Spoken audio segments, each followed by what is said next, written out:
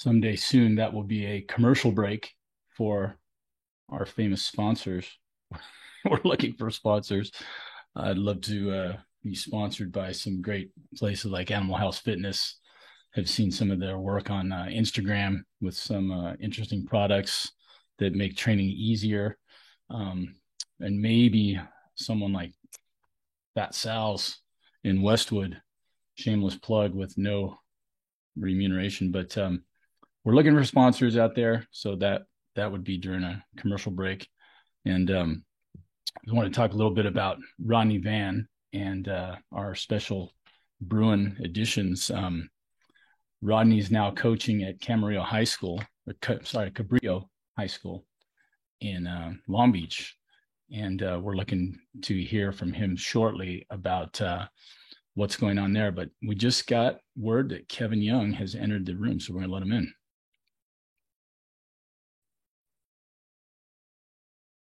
And there he is. He's connecting. He can't hear me yet.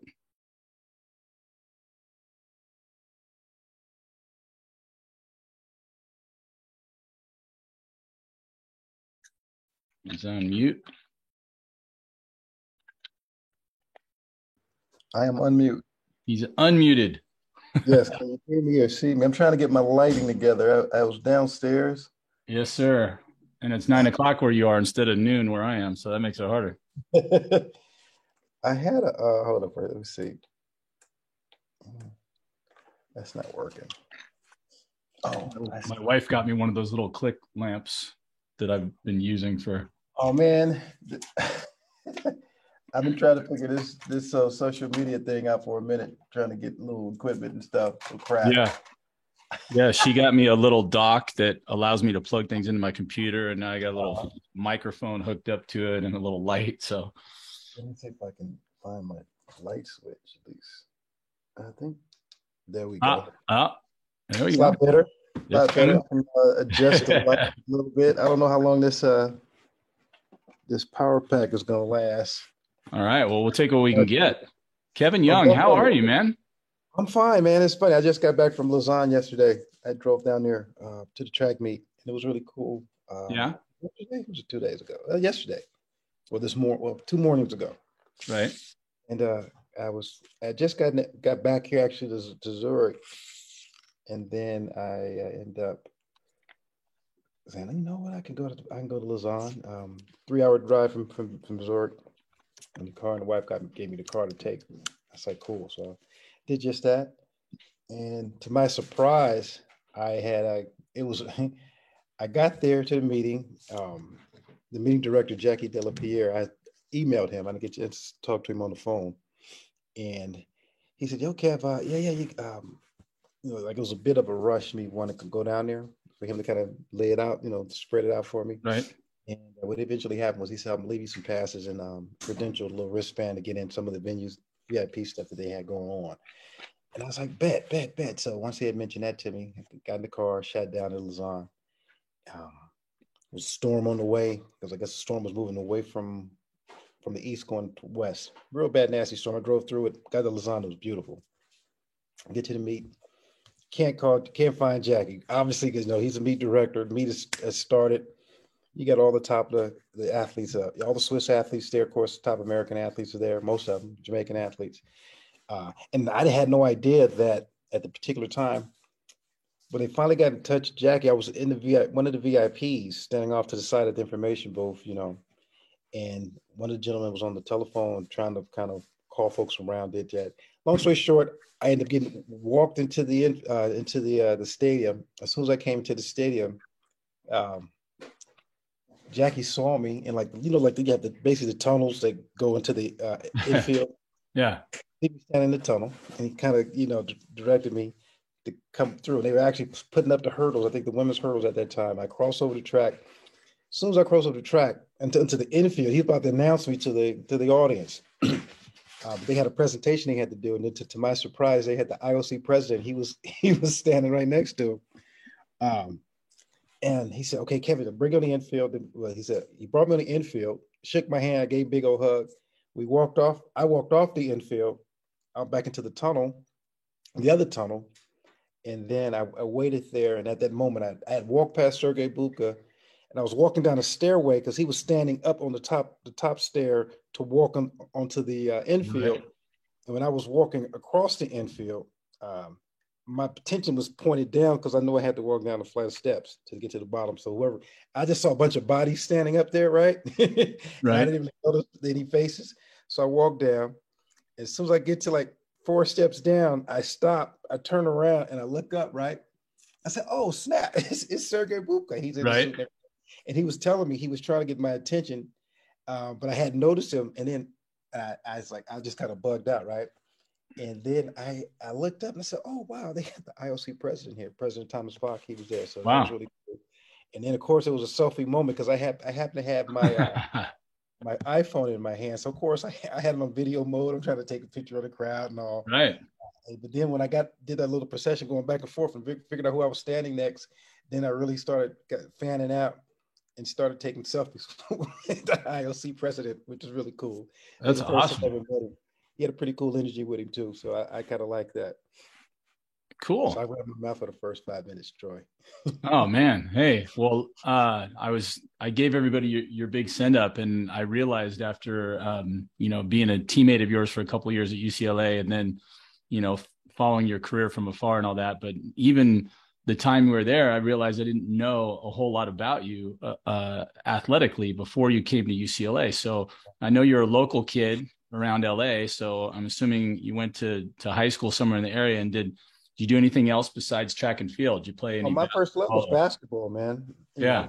First love was b-ball, and it's funny because, again, excuse me, Troy. I'm trying to, like I said, I'm trying to get this lighting situation taken care of. My first love was basketball. Growing up, man, I always wanted to be Dr. J. So of course that's the Right. story I always tell. And I was a good rec ball player. Nothing really serious, nothing to be trying to get scholarships. Right.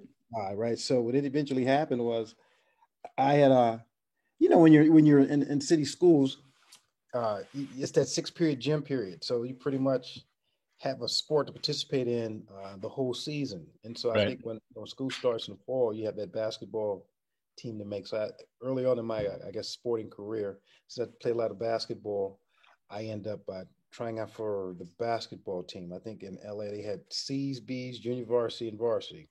Right. And I think I went out for the B basketball team. And then I didn't make the B basketball team. I ended up making the C basketball team. And so that was really fun though. And I matriculated into junior varsity my sophomore year, and I believe my junior senior year, or was it my? I know I ended up making the varsity team my senior year, so I ended up playing varsity basketball at Jordan High School. And like I said, I had a great time. I enjoyed it. I had some highlights in my career. I got dunked on by Dennis Johnson's little brother. Lloyd Johnson, he went baseline on me and banged on me real hard. I was, Right. on the wing, and I should have just let him take the line and get it off, and just kind of head back up Right. the field, right up the Make sure court. you're not in the shot of the poster shot. Exactly, Yeah. exactly. But of course, I was always playing, to defend. So I ran out on the wing, and he went, like I said, he went baseline and just went sky. He went up and reversed on me like this. I was like, Oh. oh, I got posterized, man. Got posterized. Uh, that was the highlight of my high school career. But however, I think the biggest lesson that I did learn going to Jordan High School and being a participant in sports were, different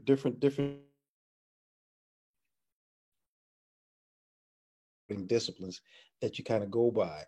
And I really learned my hard work and effort um, playing with a lot of the seniors, because I really watched those guys train real hard. And, we were out there doing suicides and diving for balls and all that stuff. Right. So it was one of those situations where you always gave your best effort. And even if you're just dead tired, obviously when you're dead tired, you can't, do much. When you're dead Yeah. tired, you just go off to the side and just kind of recover. And one thing I know about when you perform like that in front of a coach, they really see that you really mean what you're trying to do, and your effort is genuine. And so I was always one of those type of athletes that always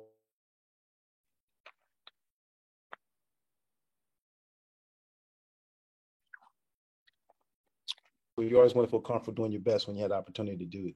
So that was the case for me. Um, but I remember, for me, track was the fun part, because when I started participating in track in high school.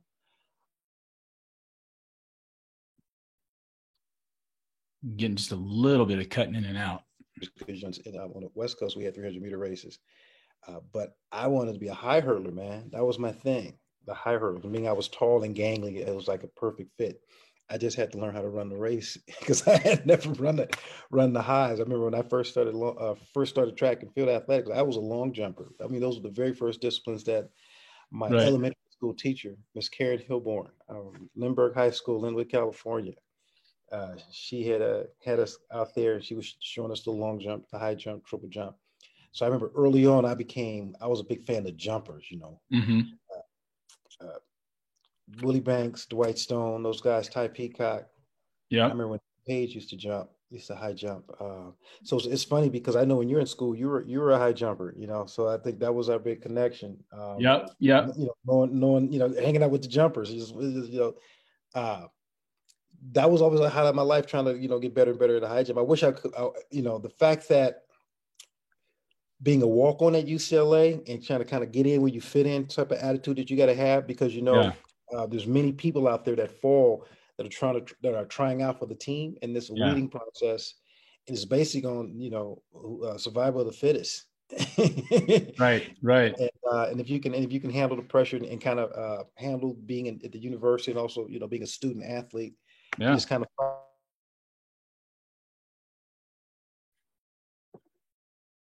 Just get a little connection lag every once in a while. okay, I found that I didn't know, first of all, now we're talking Linwood, so that's Long Beach, Jordan, right? So you're no, LA Jordan, LA Jordan. LA Jordan, Okay. because it's funny I was because thinking that's close to Long Beach I too, but was all over the place when in middle school. I could tell you, just check this out.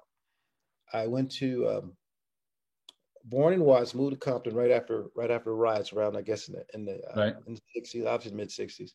So about 65, I think we moved from 114th Street, 113th Street to Park Village in Compton. Moved there, and I remember going to kindergarten as well as first, second, third grade in Compton. I went to Theodore Roosevelt Elementary School, not too far from Lourdes Park. So growing up as a kid, I knew all about, right, walking all around through Compton on that side, on the east right, side. Um, my older sisters, one of my older sisters, she had went to Whaley Middle School. So I'm always up Rosecrans, just all over the place as a real youngster. Then right. we moved from there to, where did we go from there? Moved from there to further on into Linwood. And when am I mixing things up? It's Let's close see. to Downey, right? Oh Linwood, no, yeah, that's Downey, what it right? was. Yeah, exactly. Because you got Watts, Southgate, Yeah, Downey a little bit further down. LA, if you go, well, Jordan is in LA, but further up you get yeah, then you got Huntington Park. You go south, you have Compton schools and all that. So yeah, yeah. in that area, definitely in that area, Right, Alameda, Slauson, um, uh, Alameda, Slauson, or Manchester, right, those streets. So I was just always in that area. But I remember when I oh, third grade, after going from third grade in Compton, I moved to Linwood. That's when I moved to Linwood, and I literally still lived. I lived on the border of Linwood and Compton. It was like an alleyway, or maybe half a mile walk, if that less. I think it was less than that. Maybe it could have been 400 meters. You walk 400 meters in one direction, you're in Compton. I mean, right. literally, so you go to the dairy or the liquor store, you got to walk to Compton, and you walk through the alleyway and come back, you're in Linwood, going Wow. home. And so I did, that was third, fourth, well, actually, it was fourth, fifth, and sixth grade. So I ended up graduating from the elementary school from Lindbergh. And it was there at Lindbergh, with the grace of Karen Hilborn, introducing me to track, physically into track and field. I've always been a Right, track fan, watching on television, that sort right. of thing, the games, all the indoor stuff they would have on Wild World of Sports, those Yep. sorts of things. And so I was a big track fan, also reading sports history and learning about all the great track and field athletes. Um, but it really wasn't until I got to UCLA, and it was interesting because when I got to UCLA, I was a walk on. I wanted to go to USC all my life. I wanted to be a Trojan, Right, and when I didn't get accepted at USC, um, kind of heartbroken, I guess you would say, and angry at the same time. But I never forget that Coach Art Venegas, he got my hold of my phone number somehow, um, and he called me on the phone. It was surreal. I guess you would say, because he called and he picked up the phone, and he said, well, we can't give you a scholarship this year, but we'd love for you to come out for the team. And I was like, okay, bet, I'll be there in the fall. And so in my head, I'm trying to figure out, okay, what is it going to entail to make the UCLA roster? Yeah. But it was, So it's yeah, funny because you and I had the same experience. I was a CIF champ and all that, went to state, but nothing from anybody. I I keep took telling third people at now, I state in go, yeah, 84. six I was runner up. when it's 6'10" now in high school, you can go anywhere, and back then it was like when I came into UCLA, I was number 7 on the depth chart, 6'10" and 3/4. And then the first time I talked with Coach Larson, he goes, yeah, I'm the jumps coach. I don't really know much about the jumps, but I'm working with mostly Dell and Lee, right? And then he goes, so I looked at him, I go, well, I was a walk-on. I go, what is it going to take to get a scholarship? And he went, he just kind of laughed. And I went, what are you laughing at me for? And then he goes, well, you jump 7'2" and we'll talk. So my sophomore year, I jumped 7'2", and that next Monday I was sitting in his office when he came walking in, and he looked at me and he goes, oh, you want some money? I go, yeah, that'd be nice. And so they hooked me up, but I didn't know that you were a walk-on there, and that I never got called by anybody though. You got a call from Art Venegas. Now I'm Yeah, I jealous. got the call. I didn't know who that guy was. Right? Yeah, I got the call, and it's so funny. Like I said, I'm trying to figure out to this day how did he even get the number. Maybe he saw the number on the application, that UC application where you fill it out and you check the 3 boxes of the 3 schools Yeah. that your top 3 schools that you want the application to be mailed to. Right. I could maybe grab it from there. I could have went to the financial aid office, something like that, administration. But like you said, that was my experience, and so that fall, it's a trip, because you go to UCLA and you see guys who got the scholarship that you competed against while you're in high school, you Right. know, and some of those guys you would say, okay, I can see them getting a scholarship, but there's a couple guys you say, I guess I had no one to politic for me or kind of reach Right. out earlier in the spring and summer, to make sure that I had a little padding on financially, and that was, dude, I didn't know nothing about recruiting in No. high school. I mean, Yeah. I was thinking about, I did one visit. I went on one visit in high school, and it was to Cal Poly Pomona. And we had a guy named Jeff Williams who was a quarter miler at Jordan, and he graduated a year or two before I did. And he had went to Cal Poly. And so when I remember he was talking to his coach, and he said, we maybe have a young guy from my high school to come out here to join the team. So actually, I took a visit with Jeff one afternoon. He came up. I remember he came on campus, and we planned on driving up to Cal Poly that one afternoon. And he scooped me up. We drove out there, walked me around the campus, and met the coach. And it was a really good positive visit. I got to give the coach. I forgot what his name was, but I don't remember his name. I can't think of the guy's name, the coach at Cal Poly at the time. But shout out to him. He was the first one that even considered the possibility of giving me a little money to go to Right. school there. But when I like I said, that was still at the time where I was hoping I was going to get into USC. But when I didn't get into SC, and then I got actually the way I found I didn't get into USC was I had got a letter. I got a letter in the mail, and it's basically saying, thank you very much for seeking the attendance at USC, but unfortunately, you didn't get Thanks, our but no thanks. Yeah. thanks, but no thanks. Basically, I got the heartfelt letter, and I was hurt, bitter, but like saving the grace was saved by Coach Venegas when he called and just said, the opportunity Yeah. of trying out for UCLA's track team. I knew about Foster, and then of course, Huh. half of, well, if not more, half of the sprinting squad at Team USA were all either former Bruins or Yeah. trained at UCLA. And so it's Yeah. funny, when I got there that fall of '84, I was in awe. I was like, yo,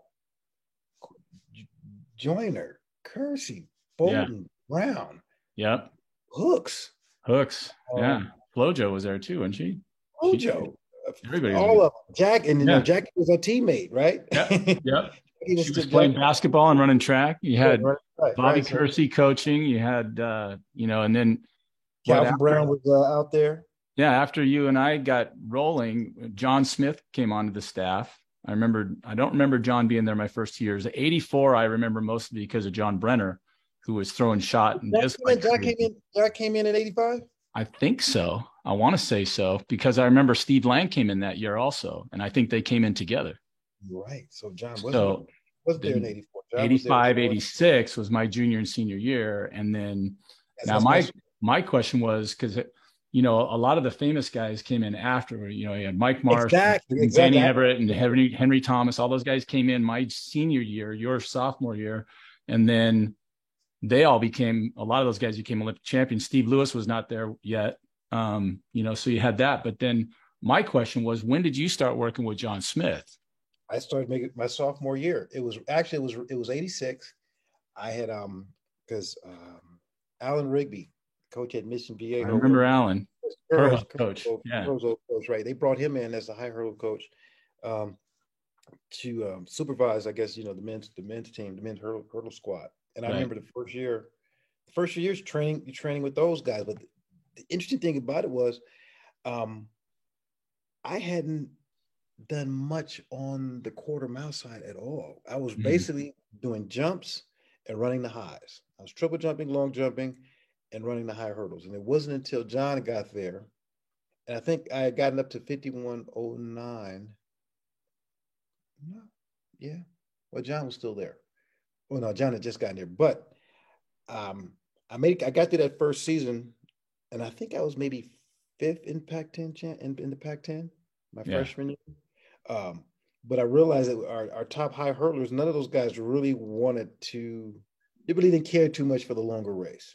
Right. And that pretty much became my end. I was like, okay, the only way for me to really secure my spot um, on this squad was to see if I can raise the bar, I guess, in my bar, I guess, in the first.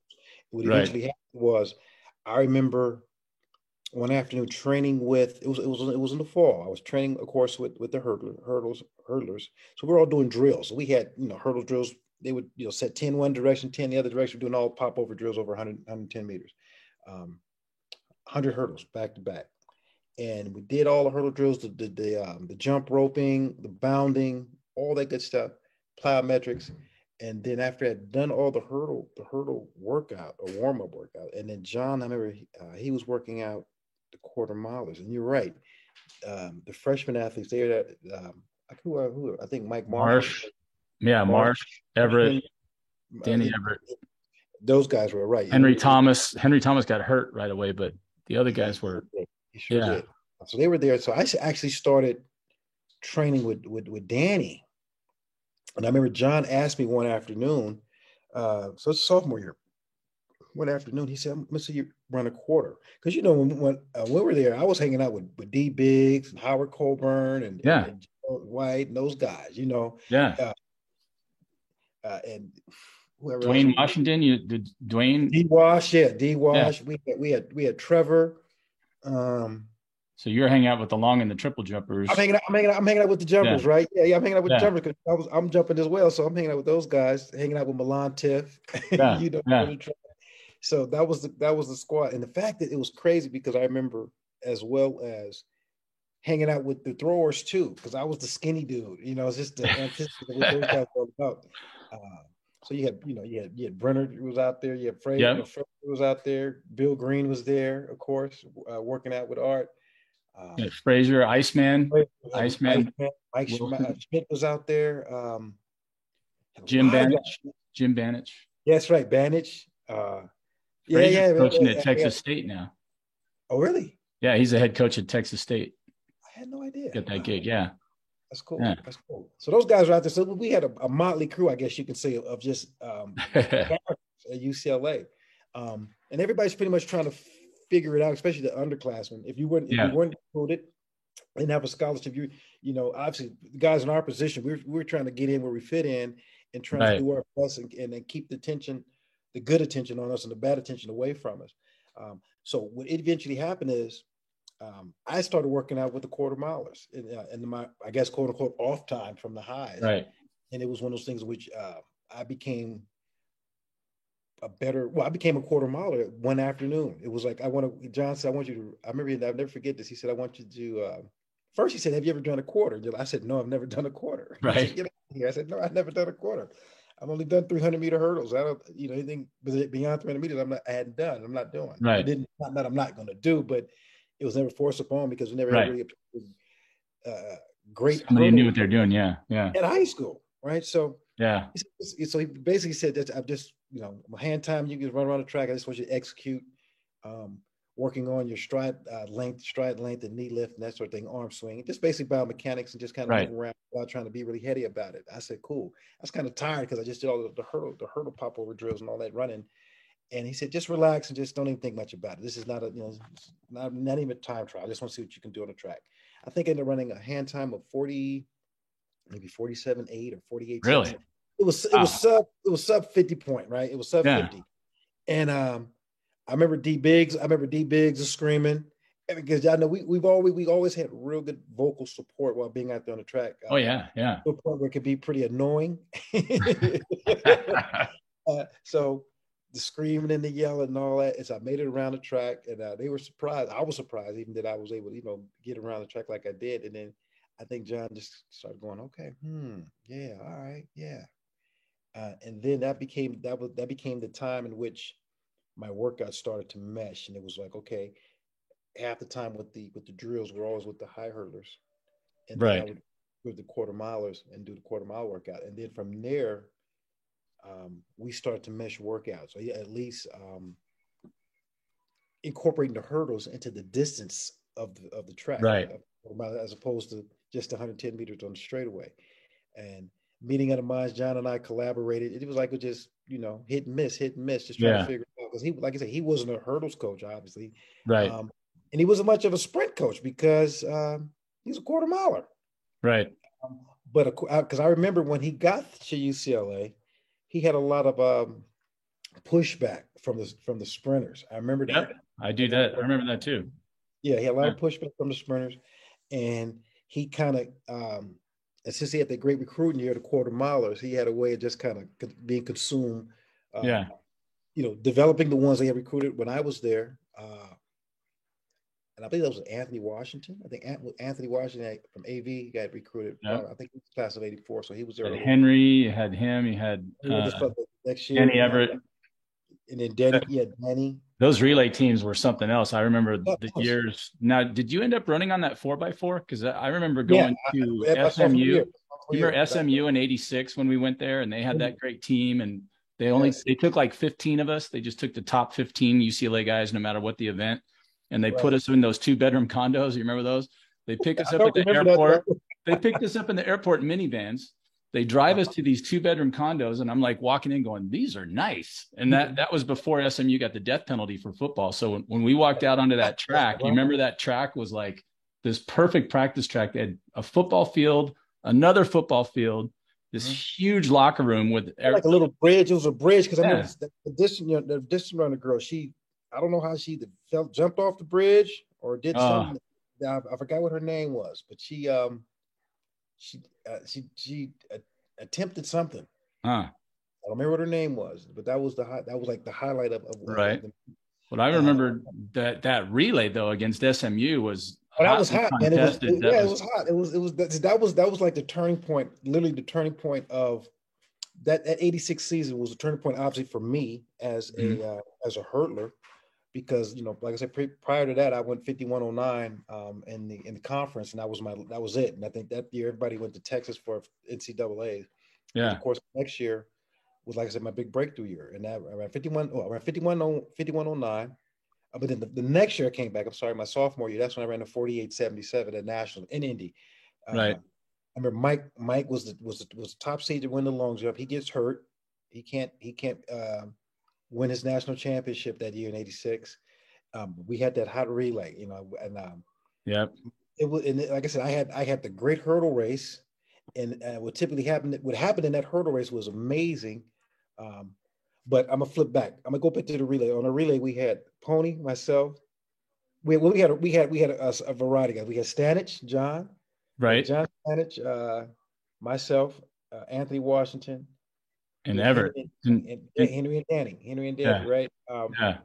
And I think Danny always ran anchor, if I remember Danny right. always anchor, and I ran second leg. I was, and I mean, that was great. With Standish ran third, I believe gave the stick to Danny in that final.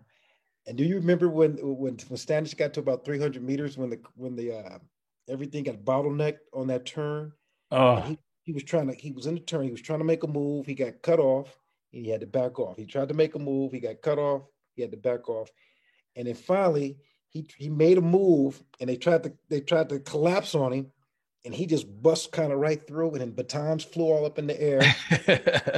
They would keep his in his hand. He dashes through. I'm surprised it wasn't a protest right. uh, and that call, but John ran his ass off, man, and gave the stick to Daddy. And like you said, we had that great run. SMU, we had that great team: Kevin Robertson, Roy Martin. Yeah. Uh, Did we? I don't even remember. Did we win? We might no, have no, come no, in no, no, no, second. no. It was second, SMU right? won. SMU won. Yeah. Roy ran a That's hell their of a home leg. track. Yeah. Yeah, ran a hell of a leg, and then um, oh no, no, we had the nationals at Indianapolis that year in Yeah. '86. I was talking about the relay though at Oh, that relay! Oh, the SMU. I relay was think the they relay beat was us, yeah, yeah, yeah, but yeah. then They were a hell of a yeah, relay, and they won that. We were runner ups. We took second yeah, place, but it was like no one really expected us. But right. we did run some good times though, because Oh remember yeah, back in every Sunday, when we have our meets on the weekend, right, on Saturday, but when the Sunday Times would come out, it would have all the stats, or even that Monday paper, because they had right, to compile the stats from east to west coast and north to south. So all the schools and right. universities, colleges in the nation.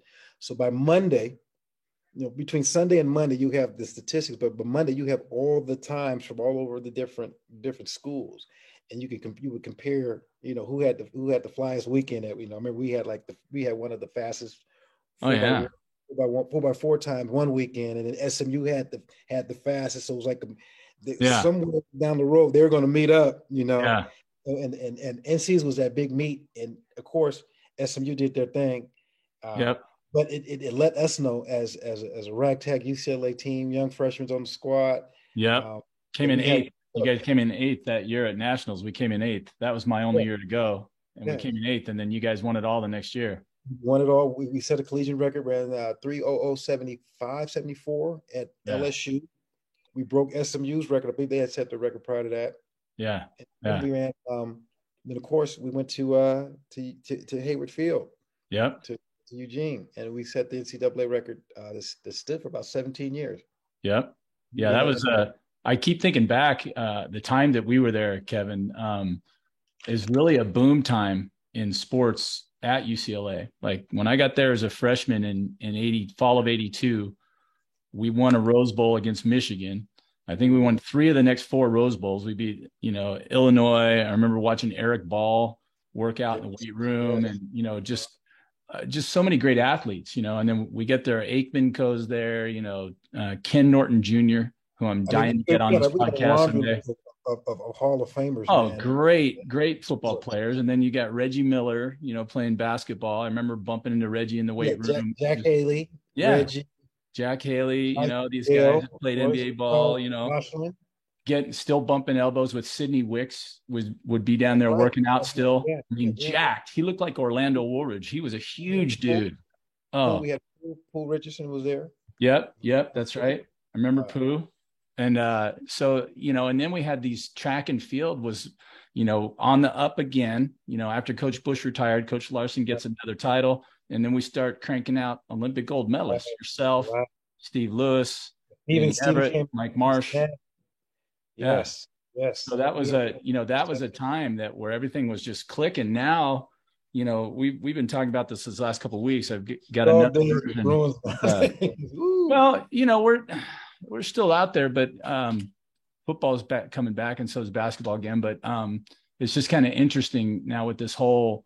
What do you think about UCLA leaving the Pac-12 and going to the Big Ten? How crazy is that? That is really crazy.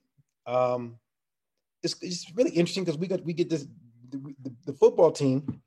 They really got to start cutting the mustard now. I mean, Right. they really get an opportunity. But then again, what happens again, you get a lot of guys that's going to be recruited in the Midwest who probably wouldn't going to get a look. Yeah. Yeah. Wouldn't even gave a look to UCLA because they're probably going to go to Oklahoma, Yeah. Texas. We're going to have to West. compete in the Really going to have. recruiting So I definitely back love it. there. The football level is going to shoot up. I'm hoping now how are they going to, is are the is that just a schedule for the football, possibly the basketball team? Or is that a schedule? Yeah, if he's Is going to that hit all schedule sports, for yeah, the travel is football? going to be crazy. Yeah. Yeah. Is But that for the the, is football, that for the AD or just for those two sports? Or are they still yeah, trying to figure that out? That whole scheduling. I'm sure they got a couple years here. Right. The thing that I thought right away was, when we were kids, it was, SC versus Ohio State or, whatever, It's that UCLA goes rivalry. against It's the the cross. one It's the time a year was at the Rose Bowl, right? So you get one of those. I'm like, we're gonna have a Rose Bowl every week. It's every gonna be week. like we got to go against Michigan, Michigan State, Ohio State, Penn State. I'm like, they're Mhm. loaded, right? I'm just like going, we better step up or we're gonna get, steamrolled. The football team gonna start looking like the track team. Yeah, yeah, exactly. Well, we just had I had a podcast with Maurice Jones-Drew, which and he doesn't know yet, or maybe he does. Rodney told him I forgot to hit the record button. So we spent an hour together and Uh-huh. talked about all this stuff, and it never even got recorded. So we're gonna have to do it again. But we were talking about Are this we same recording this? thing. Are you Yes. I okay? put a sticker on the screen, Kevin, that says don't forget to hit the record button. So and I made sure I was doing that intro before, but thank you for the reminder. I've been accused by many of being a little absent-minded, but we did talk about some of the same things, and Maurice Jones-Drew was talking about how well football and track go together. So Uh-huh. he was talking about, to get, these top guys and get them, both Rodney Van and him. And then we were talking about him running against Reggie Bush, in high school. And they were both obviously great, track guys and also great football players. So we went through that discussion.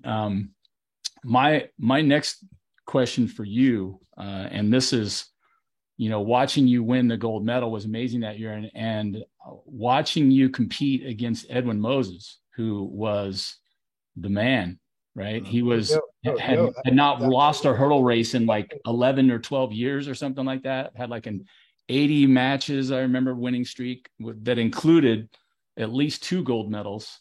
I'm sure he would have won another one if he'd have gone in 80. And just amazing athlete. And then here you show up and you're on the come, everybody knows it, and this is this huge showdown, and you show out, win the gold, break the world record, and end the winning that was streak incredible. of Edwin That was Moses. incredible. What amazing. Talk about that a little bit. Well, I guess the build up to that was definitely my highlighted season as a collegian. I matriculated very well, I guess you would say, because literally from someone who was a 300-meter hurler in high school and then slowly make, improve upon what I need to do as a hurler. And it's just one thing is I had all this talent. I just didn't know how to use it at the time. And the one of the biggest or the greatest highlights of I can't say of my track and field career literally was in 1986 when I faced Danny Harris. Danny Harris is Yeah. a California high school legend, especially if you're a hurler. So I knew who he was, and the fact that we all watched him back in '84, win the Right. silver medal in the Coliseum. So when I Yeah. had opportunity to face Danny my sophomore year in Indy, uh, that literally was the highlight. And so many things had happened in that race in Indianapolis. When I got into the race, I had a game plan to run the hurdles. Right, I had mind you, Troy. I just broke in 49 seconds. The whole season in '86, I was stuck on 50 point. Right. Literally, with the Texas relays, I ran 50 point. We had several meetings at UCLA, stuck on 50 point, and it wasn't until Pac-10 championships in the Coliseum and it's so crazy because when I remember the last time I was in the Coliseum was when I ran the high hurdles in the state meet of '84. Mm-hmm. And only, like I said, I only went to one side, but I knew how to, you could feel how the wind is swirling in there, just the breeze.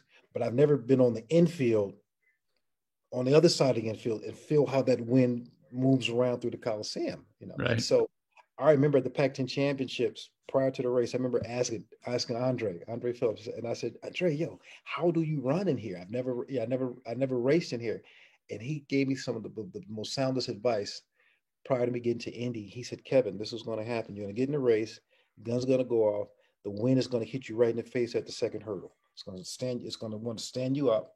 He said, what you do is stay with your stride pattern and just move through the stride pattern. Don't let it affect you.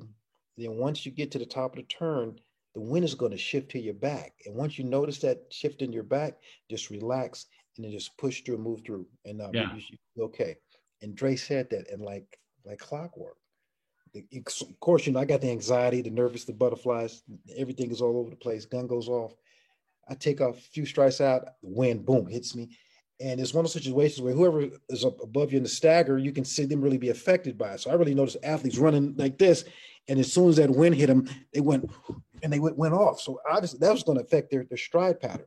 Good thing I Yeah. got these long legs. So I was able to kind of get through and stride through the wind coming to me. And like I said, when it shifted to my back, it just always changed my whole continence of the race.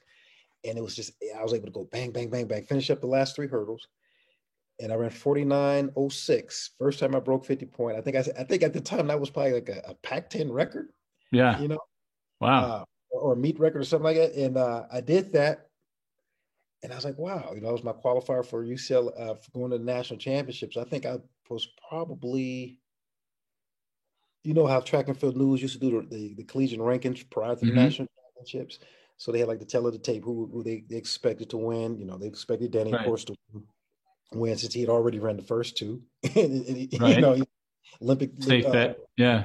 you know. So when I got there, I actually started hearing the names, basically putting faces to the names of runners that I would eventually face, and guys like Pat McGee and Kevin Henderson, those guys. Uh, in any case, but getting back to Danny, I got into the race and knowing that he was who he was. My first strides out of the blocks to the first hurdle was 20 strides. Um, the gun goes off. That's 20 strides of me approaching the first hurdle with my left leg, which is my dominant leg. Gun Right. goes off. I fly. I know I got Danny Harrison. I just bolted out the blocks. I get out. I get to the first hurdle, but instead of it being You're a, left. You're on your right. I'm on my right, so I just take it. Bang! I get back on, but not knowing when I get to the next hurdle. What's going to happen? Yeah. Yeah, I'm on the second hurdle with my left leg. And now, so that means then I go to the third hurdle, I'm back on my right leg. So I'm actually going 12 steps instead of 13 that I was thinking I was Right. going to do, just because of the mistake the height that I got caught up in on the Right. first hurdle. So now I'm going 12 steps, but in the moment you're just moving. Yeah. Uh, but I know in my head I'm not going to be able to hold this on. Or I'm telling myself I'm not be able to hold this on for much longer. So I Right. go 2, 3, 4, and I never forget. I said, I need to get back on my dominant leg, my left leg. And so I remember Right. approaching the fifth hurdle and then just taking off on my left leg, going airborne. So I go airborne, and my parabola was nice and high. I get over the hurdle and I land. I clip it with my toe. My toe was dangling, but I made the clearance with my knee, but the foot was dangling. It brushes the hurdle, knocks it over a little bit. I get to the other side safely, one piece. So now I'm on my normal gait, right? So I'm 13 now. So I'm 13.6, 13.7, 13.8, 13.9. Danny catches me because I got to leave coming in the top of the turn. Danny catches me in the straightaway, and he runs 48.33, I Hmm. believe. Either runs 48.33 or 48.44, but I run 48.77 and I break 49 and I end up taking second place behind Danny. And like I said, that was the highlight of my really my running career, Right. because I was, it was the first time I got a chance to, run against an Olympian like that, right? Yeah. Yeah. It's totally shocking to me. And in fact, I got this, the All American Right. recognition, and then of course we come back, we do the relay, we kick bucket in the relay, taking second place Yeah. with our freshman squad. So we on that relay was we had two freshmen and we had Yeah. Steven, and I think Did Henry Stanley. come back? Because Henry had been hurt the whole year, but I think he Yeah, yeah, came yeah, yeah. back He came back, right? Yeah, yeah, and just for nationals. just for nationals. So we had Danny, Steve, and we had Stanich and myself, um, and then that was like got everybody, I guess, on the track squad, like, yo, we got, because we always had solid throwers, you Yeah. know. We always had UCLA always had solid throwers. Yeah. They always Art had the throws nailed and down. our pole vaulters. We had guys that showed up in the Oh pole yeah. vault throws. Curran's one of the best pole vault coaches ever. The Far, by treatment far. he's gotten at UCLA is just a sham. I'm so upset the way they've treated him. It's amazing, but Yeah, yeah, it's interesting how that's going. But in any case, that was like that's when I knew I fitted into the program. So you look back and say, wow, I was a walk on the team, and you get ridiculed. You hear all the little bullshit that your yeah, teammates say behind your back. yeah, Them knowing you're not on scholarship, they take little digs at you yeah, all the time, yeah. and you gotta suck that up, That's especially amazing. if you want to be out there. I got a question. Do you remember? And I'm wondering if this happened to you. I know it happened my freshman year. So this was 85 season. I swore half of the men's team got shin splints. We were all running around in those Adi Star Mm, trainers that had the sole of the shoe was the emblem, the Adidas emblem yeah. was the makeup of the sole of the tread and those were basically like I would say training shoes that the football team Hmm. um, were wearing. So for them to be in grass, Right. you know, they were fine. But I remember in my case, and probably another 6 or 7, 8, if not at least 10 or 15 more athletes, all had shin splints really bad, really, Hmm. really bad. We had ended up have to change those shoes. But I remember as a do you recall this when you got the knock to go to the equipment room to get your big roll of tube socks and Right. t-shirts and shorts and all that. Yeah. Not everybody was privy to that when we got to UCLA. Yeah, I remember the old just the gray with the blue letter, Yes, those, uh-huh. and then the real baggy sweats. The real Remember baggy sweat. those. Dude, The you know shoes what? you're talking about, the shin splints. I think you're laboring under the common misconception. I get this all the time. When people say you ran track at UCLA, I go, no, I was on the UCLA track team. I didn't run anywhere. I mean, I jumped. I was a high jumper. I ran 45, 50 feet, so my idea of a long run was 100 meters.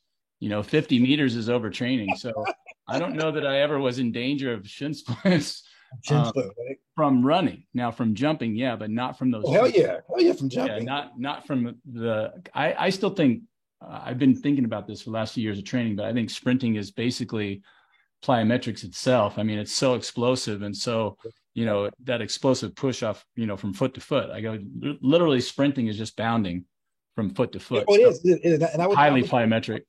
yeah, I would tell hurdlers that was the biggest. Matter of fact, it's so crazy. Remember when I would watch Mike Keyboard train with the pole vault, right? And Yeah. Mike was a guy. I remember he would every now and then he'll jump in that 100 meters, and he'll put a couple legitimate 100-meter guys to shame, right? Uh-huh. And I remember I used to watch because we didn't do a lot of plyo. We did a lot of popovers, obviously, and there were always, those Right. are plyos. But I remember watching Mike do a shitload of plyos in the grass or even on the track, and I'm like, okay, I really lock in with and had with those guys. Hmm. Plyos pretty much got me together because when we understanding the facility of the plyos, how fast it gives you the well, you work on your elasticity, but the bounding Right. itself aids in that explosive that you need. And as a Yeah. hurdler, it's especially as a hurdler when you are ambidextrous, um, it helps out a lot because you really take a lot off your off knee when you're able to be able to bounce over there and get the knee over and drop back down. So the plyo game is something that is very needs to be very consistent. I think as a workout tool for many athletes, especially hurdlers. Yeah. And then typically a good hurdle coach will have his athletes do plyo, or a good coach period would Sure. have his athletes do plyos, unless you're probably a 1,500-meter runner or something like that. But Well, then if yeah. you're running the 3,000, you better do some plyos because they might throw your butt in that Yeah. steep. I just remember the plyometrics really didn't start coming out like with the name plyometrics. Like it is one of those things that you'd heard of and you kind of thought you knew what it was. And then my senior year was 86. I remember going into Bob Alejo in the weight room and saying, hey, Mhm. I want to put some stuff together and do some plyometrics. So we started, doing some of the, 2-footed box jumps and we at that time were getting kind of creative with it, but it was still, I want to say in its infancy, even though I think the Russians knew way more about it than we did because we were learning after getting a little bit of those peeks behind the curtain, what are these Russians guys doing? And they were doing the 7 foot depth drop jumps and then exploding up out of those. You're watching that going, wow, I don't know how much of those I can take, and Yeah, I owe a lot of my season, my success to Barbaleo. He was my strength coach. Obviously our strength coach was UCLA, but when I graduated and finished up and running at an elite level, I stood by his side, and he had created the program for '92 that Mhm. Olympic year, which I had, Yeah. and the fact that I guess the osmosis of being at UCLA with all those great athletes there, Olympians there, and having that opportunity to be a part of those teams. Um, but like I said, in '88, which was really cool because just it being my senior season, and you know how, when you watch the collegians, especially after this year's World Championship, you see, or even last year in the games, you find so many collegian, with those collegians who are lucky enough to have that long season, go Right. to USA championships and make Team USA, and then to go on and to perform after these long seasons through these rounds, Yeah. and then hopefully gain a medal or two. Uh, that's incredible. So that was me having being part of that experience.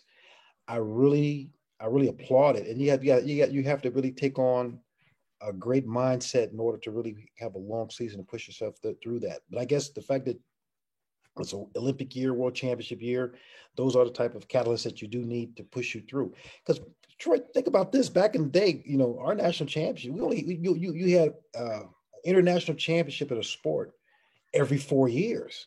You Right. know, when you Right. look at it now, it's a biennial calendar. You have a world championship. It's 2 years of world championships and the Olympic Games. But now, after COVID, Right.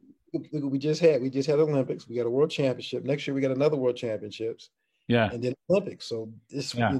they really have the windows, the calendars and the windows set up that athletes can get a lot more, or have an opportunity to make these national teams. Obviously, the seasons are going to still be long, and you still got to Yes. effort and do your thing. But the fact that you can, like I said, we would go, okay, I got 4 years to train. That used to be our conversation. Right.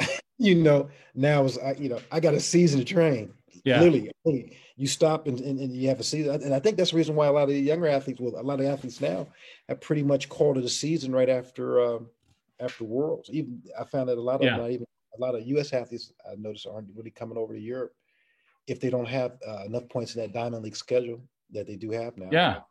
Well, So, it's interesting you bring that up, Kevin, because we've been having this conversation for a while. I had Alan Hankel on a few weeks back, oh yeah, my and goodness. we talked about the fact that track and field is everybody. It depends on which way you're looking at it. Some people are saying, hey, track and field's as good as it's ever been. There's lots of money up at Eugene, and Mount Sac is a gorgeous place now, and we've got the Olympics coming, and on and on. And then at the same time, I remember when we were at UCLA and people were talking about going over to Europe, and to me, I didn't have any idea what going over to Europe would entail and getting over there and doing that. But all I ever heard was, oh, these stadiums are packed with people and they love their track and field, and it's just amazing. And I'm finding out that that's not the case as much as it was, that it's really not quite as big as it was. So we're talking about how do we, you know, I, increase, raise the bar of the sport as it is, like we're talking about, because you just don't see us on TV. You only see us on TV in the Olympics, and if we do see us on TV at the big meets now, the NC2A seem like they're a week or two delayed, and or everybody doesn't everybody's not watching the telecast from their cell phones now. Back right, then we gather in front of a big screen, and yeah, it's so monetized now that everybody is trying to, you got to pay for this for a link to that, and then you get yeah. real crappy coverage of the stuff that you paid for. Oh, terrible And coverage. Yeah. my thing is, quit trying to charge. Don't First of all, don't charge track and field fans. What they need to do is allow access to the stream of track and field, right? It's not Right. like you can't afford it. It's billions of dollars already invested. Right. Allow that stream, because people spend half the time trying to find an outlet to watch the sport. Yeah. Where is Because it? what I have they do no is, idea where it is. yeah, Yeah. yeah. If it's continental, they got the continental blocks from the VPNs on the computers. So it's like, I used to hate this, dude. Canada will get all the great track and field, they'll show the rounds of all the nationalities. They'll show the Jamaicans run. They'll tell the guys all the different heats with all the different athletes from around the world. Yeah. You only focus on our top athletes in those events, and then if our athletes aren't competing in a particular round in the schedule, they won't show it. Right. And we will get, and then people be like, "Yo, did you see Usain Bolt running the semis and set a world record or close to it?" We're like, You're like, who's "No, Usain Bolt? Yeah.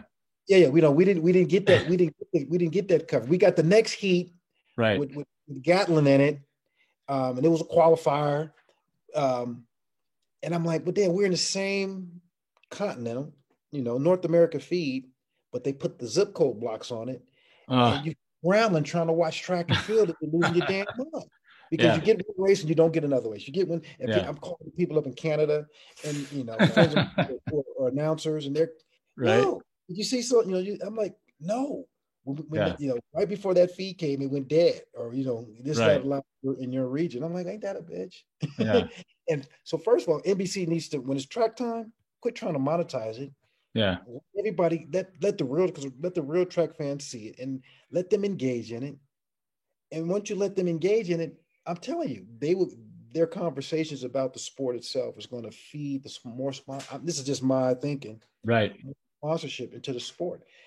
Um, I think it's like they have a template they've been doing and been dealing with for a long time, and they really don't want to get away from what they've been doing, but Right. technology is forcing them Yeah. to do other things, I guess Hmm. keep up. But from a marketing standpoint, their marketing sucks.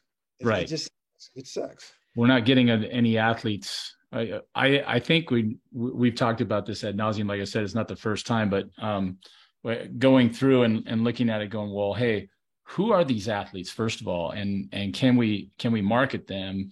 You look at basketball is all about the players. Like most people are fans of players before they go to a certain team. They're like, okay, maybe we can get these three guys together on one team and then we'll have a good team. It doesn't even matter where that team is. It's just these three players together. Is that enough to get us a championship? Right. And then football is all about the players from year to year. Tom Brady's still playing. Everybody knows who he is. There's hugely marketable names. But when you come to track and field, unless you're a track and field fanatic, you don't know who those people Who are. was obviously, and this is not a trick question. We all should know this. Now, who was the most popular athlete in 2020? And we're gonna go Two by years ago. social media. 2 years ago. Yeah, I'm not sure. Well, who would you say? Shakari Richardson. Really? Shakari was the most talked about athlete at the Right. U.S. trials after her little marijuana situation that Right. she Right. had. She was the most talked. I mean, she was talked about in circles outside of athletics. We Right. talk about sports back and forth. We're track and field guys. We know Yeah. this, but when you got NBA players and football players and Right. everybody else in these major sports comment about her, and then not just sports people, but people outside of the sport. Right. Everyday people walking up and who would never even looked at really considered giving much attention to a track meet. They found that situation about the young girl and her little Yeah. health issues that she had to deal with and things that she went down. And she was the most taught. I mean, like you had Hollywood A-listers commenting about it. Right. Now, if I was track and field, even on that plane, I would have took that as a way, as a teaching moment and as a publicity moment to really do something in that sphere. Yeah. But I think some of it was lost. Hmm. Uh, the irony is, I think the irony was that they had, you know, Kevin Hart and Snoop, doing Olympic commentary. Right. They use that as a platform to I guess go outside the I guess Right. their broadcasting channels, and that was cool. That was cool. But I think they need to do what you said earlier. They need to highlight the athletes specifically more. Make them local superstars. And I said Yes. that's what they need to do. They need to highlight your America, your Cali athletes, your Texas athletes. Yes. Highlight Yes. the teams. I think what really would help track and field would kind of go back into this whole. I mean, the teams. Dual meets. Whatever happened to dual meets? Exactly. Dual meets and teams. I mean, you got football teams, basketball teams, American football teams. Everything is team evolved. You Yes. know, the track and field is just one of those. They try to isolate it and like this that, but not. We all got these uniforms on with same color Yeah. uniforms or flags or this that and the other. And collectively, when you watch all the world athletic meets, there's always some sort of team component that Yes. they've drawn upon over the past few years. Those. I mean, matter of fact, they created events around relays Yes. just so they can be more entertaining to the fans. They got mixed relays now. That's something they didn't have back in the Yeah, day. yeah. I think, there's been some attempts to, get things going, and creating more interest, and they've had some limited success. But I think what you're saying too is, I mean, I looked at the golf right now. I love golfing, and there's this big upturn on the tour, and they bring in this brand new golf tour, which is Not the offering one in everybody Dubai, tons or of money and this and is that. that the one? But it's team oriented. They're putting together these teams with certain high level players and then other lesser level players, whatever. But man, everybody's jumping ship off the PGA, and going to this, You have and to it's like, evolve. PGA may be a little stagnant. I mean, think yeah, about it. you I mean, you got to be ready. you have to be ready. I mean, that was a great set of competition when you had the old school guys, Yeah, but now they're trying to obviously get younger golfers. I mean, and they're out there. Like I said, they're just trying to grow the yeah. capacity of the sport. And I think they're going to do very well. They should do Competition very is well. always good. Maybe that's the problem. Maybe there's no competition amongst the people that are doing the track and field. It's like you said, you've got this old guard that have been doing it this way forever, and it's like, hey, this is what we do. We They have know a how to. system. They have a system. I mean, when I went to the meeting in Lausanne, you know, it was a reflection of how track and field has been managed over the years. And the European promoters and directors, they obviously they have their template of how they do it.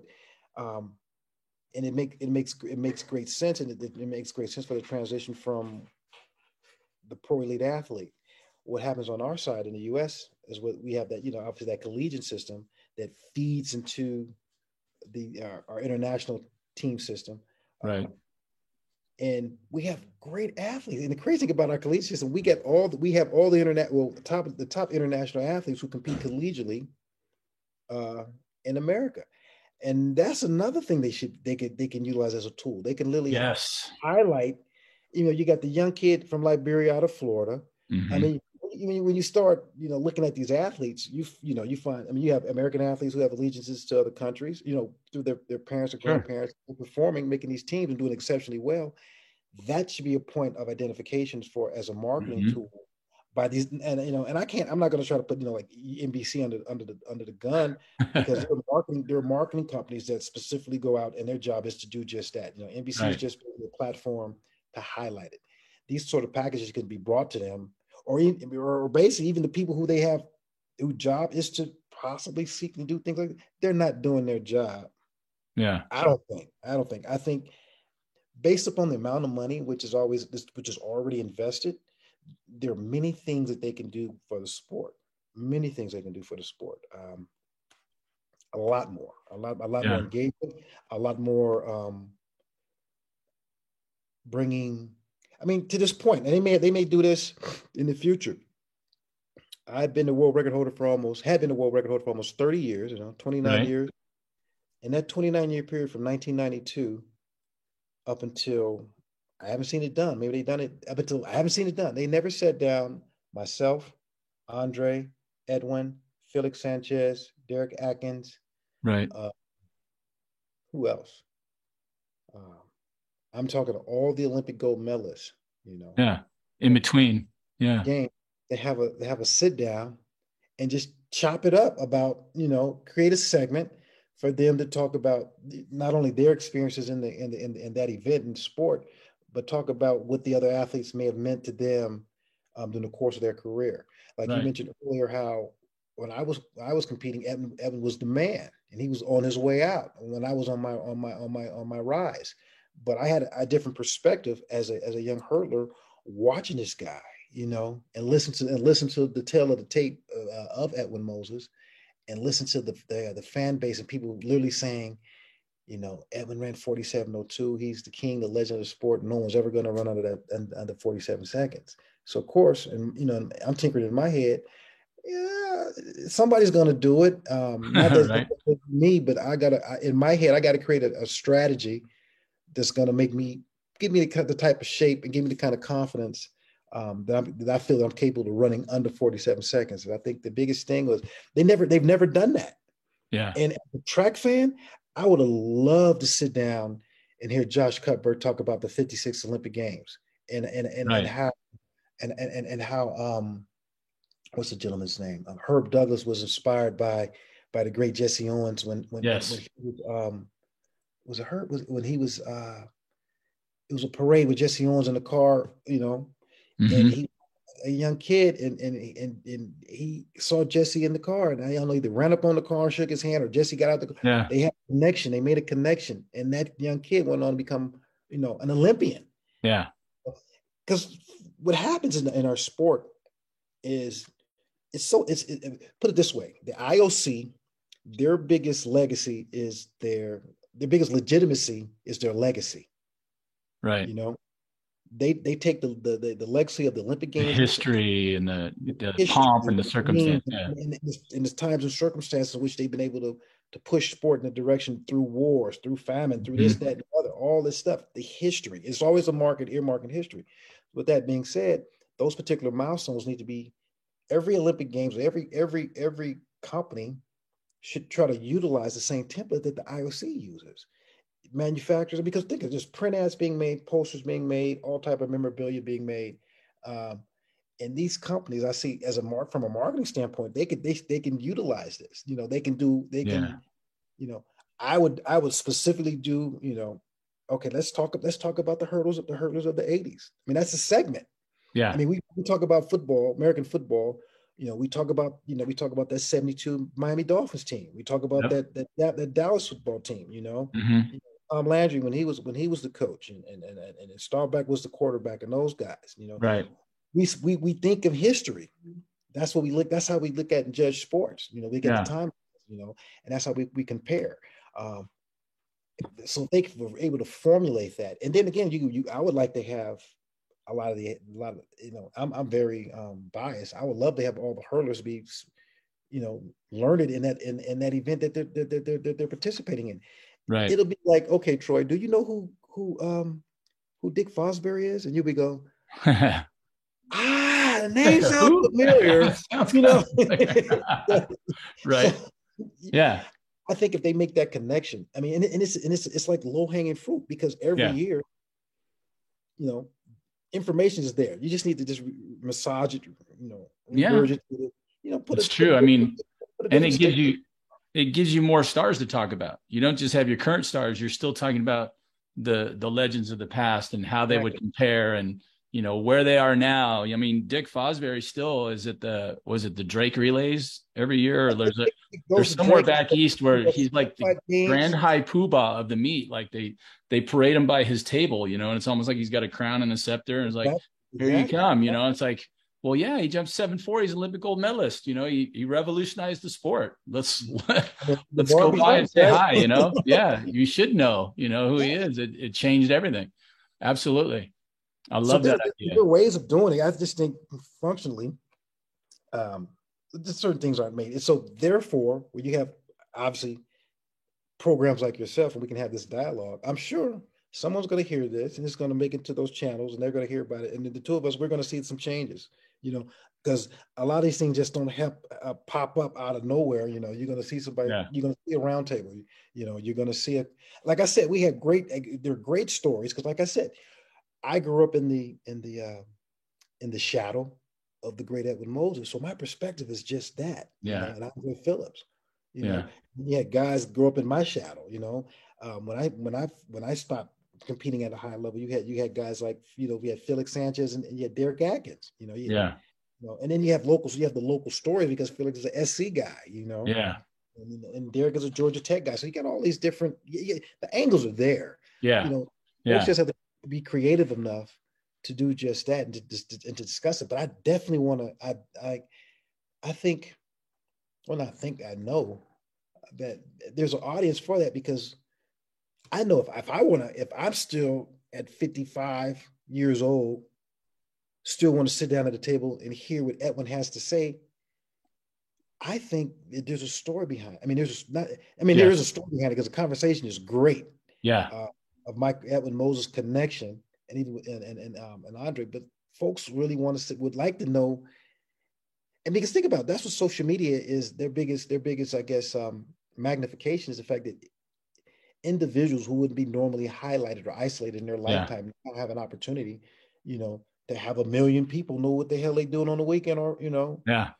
it could be silly, it could be serious, it could be more Right. information, it could, this is happening nowadays. So I know if a guy in Mumbai is very popular because he can do push-ups or pull-ups, then a guy like Edwin, the folks definitely want to hear, well, Kevin, when was the first time when you met Edwin Moses, or was there ever a Yeah. first time? I mean, I remember in 1987, we go to LSU, January 4th.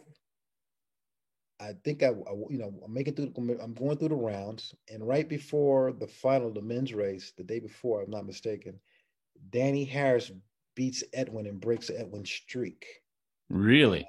yes, it was like June 3rd or 4th. I think June 4th, 1987. Around that time, I need to do it as a Google search. But then the following day was my biggest moment, collegiate moment. My second biggest moment. It was the first time I became an NCAA champion in the hurdles, right? Right. And the individual 400-meter hurdles.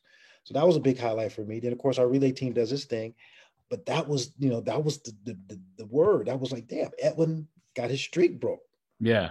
by Right. That's by Danny. huge. So that's a conversation that I can have. Can you imagine? Here I am, Danny, one of my idols, in the hurdles. And now I got Edwin Moses here at a table. So there's a story about between me and Danny, then a story between Yep. Danny and Edwin, then a story between Danny and Edwin, and then Edwin and myself, or all these different great stories that no one has ever had the opportunity to hear about, you know. Now And that that, goes to an individual like myself, to the athletes and other yeah. events. So that Olympic final in '92, was you, Edwin, was Danny in that also? Was Well, it in that, no, you no, no. guys the Well, three? 88 race was the last race Edwin ran. Edwin retired after 88 after the Seoul Olympics in Korea, in South Korea. Okay, so I'm mistaken. You weren't No, racing no, no. against See, Edwin I in made the '92. 88 team, but I took fourth place behind Edwin in Right. 88. Right. Right. So I take fourth place behind Edwin. So 4 years later, I had enough time to kind of, okay, Kev. Yeah. I remember in '88 the greatest thing that happened to me, or one of the most debilitating things. However you ever look at it, that wasn't debilitating at all. But I got caught up in the Olympic hype. I remember at one point. I mean, I ran out there and ran and did my best, but I literally remember getting consumed by being in This the is the Olympics, Olympics. Yeah. because it's a great overwhelming feeling, because you thought about it, you dreamt about it, you trained hard for it, and you made the team. Right. So I went into the games as, I want to make the Olympic team. My mindset never was in the game to tell myself, to To win. program myself to say, to win, Yeah. you know, because I count myself out of the race already. I was like, Edwin in the race, Andre, these guys are, Right. 47 hurlers. You know, I've never beat them, and I'm just a big track fan. But like I said, my thing was getting there, and I got there and I Yeah. got the uniform, and I did my best in the race. But psychologically, I wasn't 100%. Right. I was fanning out too much. I didn't lock in, and Right. it wasn't I until love that. '92 that I Yeah. locked in. Because even some of the doubts that I had, and I never forget this, some of the doubts that which I had in my head back in '88. I remember when you go to the call room, you warm up, you go to the call room, they do the whole numbers spike check, and then they make sure you got your pins, your singlet with the proper uniform number on, and all this, that, and the other, because you have all that done while you're there, and then they march you out onto the field in the order in which your lane assignment is. So we had lined up once we got out of the call room, and remember going from the call room into the track. When we get out onto the field, and I remember this little voice in my head was saying, "You remember what happened in 1988? You took fourth place." I never forget this. Right. And Wow. I'm nervous, and I'm going, wow, this is crazy. This is crazy because I remember in '88 on the practice track, I'm warming up, I'm feeling good, doing my thing. Uh, it's 3 rounds, right? And I think it's 3 rounds. Yeah, three Yeah, rounds. yeah, 3 rounds in. I'm on the track, and all of a sudden, Troy, my hamstring knotted up. I never forget. I had a little ping in my hamstring, and then what bothered me was the fact that it wasn't there. And then it tightened up. And I was like, oh my God, where'd this strain come from? And yeah. I remember when I got to the final race, gun goes off, I'm running, I'm going 12 steps, get to the first hurdle, going 12, 2, 3, 4, 5, running 12s. And literally, I don't have a strategy in '88. I didn't have a sound strategy until '92, 4 years after the fact. But in '88, I'm just running, skinny guy running.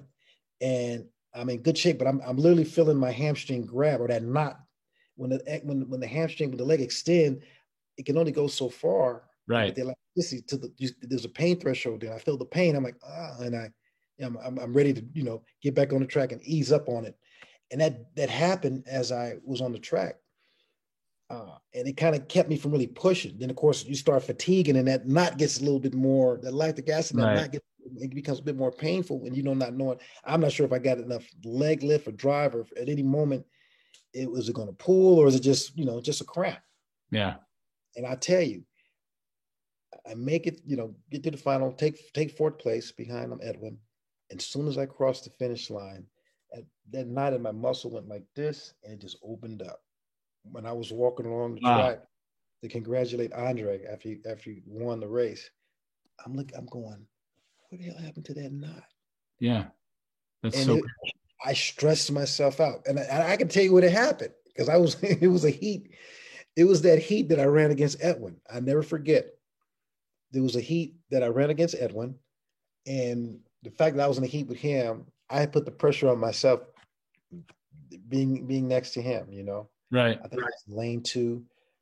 There's actually a picture of that race that made the cover of I think the Mirror magazine in France, and it was an article on doping, athlete doping, but it was a great cover that I had gotten. And Troy, what I'll do is I'll send you a picture of that, and Oh, that'd be great. I'll never forget because I think I made a caption on social media years ago, and I'm walking. I got Evans walking this way, and I'm walking that way, and you can see the front of him, and you can see my back. And it's like back Right. to back. I think I put a caption "back to back legends" on the bottom of it. Nice. The photo's really cool when I saw it. But that was the case. And so when I got to '92, I remember walking on the infield and that little voice was like telling. I was like, no, no, no, this is 1992. Yeah. And I had a series of races against the field in different places around the world that I was in really good shape. And a lot of things had already lined up Yeah. in '92 that was to my advantage. One was, I mean, it's kind of mean, but Danny had got hit with a drug violation in May, right before U.S. Hmm. trial, a recreational drug violation, and forced him to not be able to participate. And he was just making his comeback, Right. being suspended earlier, and he was on a tear. Oh my God, he was the one. I mean, and mind you, Sam Matete had a great year, exceptionally great year in '91 when he won the World Championships Right. in Tokyo, but he ran at 47.10 at the Zurich meet, right? Right. Ran past Danny and I like we were standing still. And so early on in the season, based upon the '91 season coming into it, he got to be He's the favorite. one of the favorites. And then of course I'm Yeah. racing against Winthrop Graham back and forth. He's beating up on me, but we're it's very tight. You really don't know until Right. at the end of the games, Sure. but competition wise, it's heated. He gets DQ'd in his round, in his second round.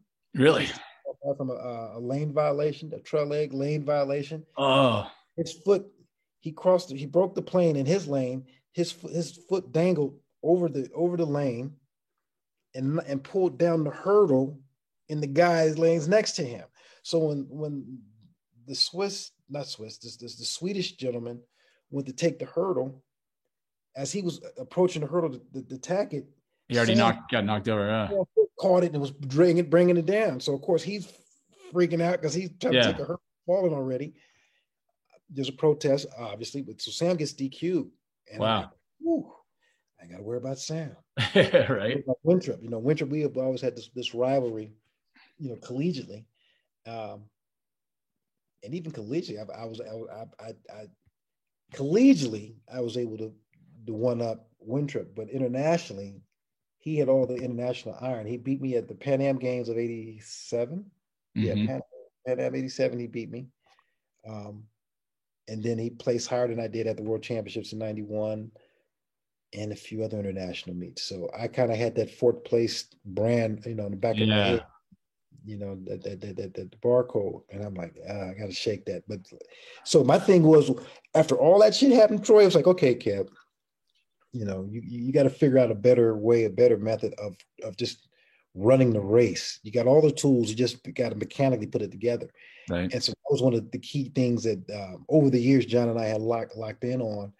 And it was basically, okay, you got a step pattern. You've been going 12 here and there, but you just got to strategically place those 12 steps where you're going to need them to be more beneficial. And I came up with the strategy of just going 12 for 2 hurdles and to open up about 8 or 9 meters on the field right in that section. And it's just one of those situations where you just kind of hold the field off and maintain your little 8 meters worth of real estate Right.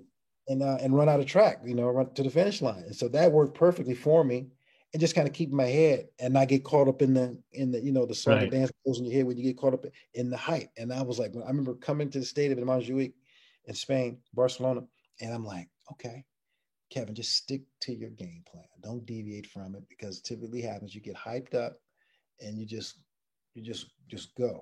Yeah. And I just did just that. And I look at it in comparison in which the way the hurlers are running now, they're just balls to the wall, with Yeah. Carson Wentz. And I'm like, Right. wow. Had I done that, I'm sure I probably would have ran a lot faster. But conservatively speaking, that was my game plan. My game plan was literally to go out there and win a medal, and Right. whether it been the gold, silver, or the bronze, it was to leave with a medal. After taking fourth place, you just want some hardware. Yeah. And as when I got to the final, having a game plan and sticking to it, and not really forcing anything, everything just happened. And it's so funny because when I look back at the 3 rounds, I could have broken the world record in the first round based upon looking at the tape. I Hmm. go back, and this was recent. When I went back to look at the tape from the very first round, and there's 3 rounds, I run 48.76. I mean, my number, I end up, same numbers, but in different order, the Right. 46.78. It was 48.76. And I literally remember running at least 255 meters of the race and shutting down after the eighth Yeah. hurdle and literally taking my stride length and jogging. It felt like a big jog between the eighth hurdle to the finish line. Yeah. And I ran the 48.77. I'm telling myself, damn, I could have easily Yeah. ran 2 seconds faster from the for that next 100 meters. Easy. And then I look back at the race, I go, wow. Yeah. The energy level was there, the stride length was there, everything was there. It was the fact that it was the first round. I was like, I got 2 more rounds. I just Right. need to, and like I said, everybody's really trying to figure out what the track feels like. We've been on the Right. practice track in the stadium. They had one on near the in the village. There's a practice track there. Then of course there's a track right outside the stadium. So we've been on those tracks, but when you get on the within the main stage in Yeah. that stadium with the stands, you hear that crowd and you're feeling it out. It's like, okay, it's all for all or nothing. And when I remember getting on that track, I had to kind of I had that kind of tension. I thought I can really go, but I need to hold myself back because I still got to run against Winthrop. And then the Right. funny thing is, the second round comes around. Winthrop runs for a PR. I finally get a PR over all these years. My PR, my fastest time I ran the hurdles was in Indy in '88 at the trials. I ran 47.72 to make the Olympic team in '88, and that was by photo finish for third place between Danny and Dave Patrick. So of course, when I get to Barcelona, I'm like, I got to make it through the rounds, and we can figure it out at the end. And that was the case. And then of course that second round, I run 47.63. Winthrop runs 47.62. We come off the last hurdle battling out. And I'm like, wait a minute. I remember kind of getting to the finish line. To myself, I felt like I conceded the victory because I'm like, wait a minute, we got a final to run in. I felt like I backed off a little bit, you Right. know, just so I can appease myself in that loss against Winthrop. But Hmm. the fact that he only beat me by a hundredth of a second, he actually had set a national record for Jamaica that day. I had a PR. He ran 47.62. I ran 63. First PR in 4 years. So it was just okay. We get to the final, and that was the whole part. Once you got to the final, it's like, okay, I got to contain myself. I got a game plan. I better stick to it. I don't know what the hell Winthrop and these other guys are going to do with Right. Akabusi's going to do, what both Stephans are going to do, Diagana and Karistan from France. I said, I know what I'm going to do in these lanes. Me and John had talked about it. We put the strategy together. I remember on the practice track, and this was the strategy, Troy.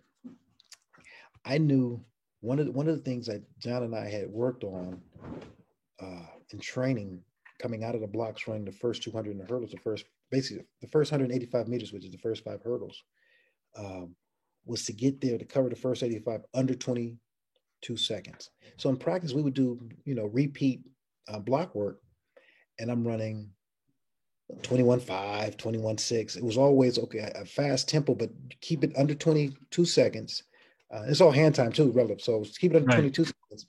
And one of the things we did was I had to learn how to do was to back off because I would run and I would feel free and run 12 steps for hurdles 2, 3, 4, and 5 and run like 21.8.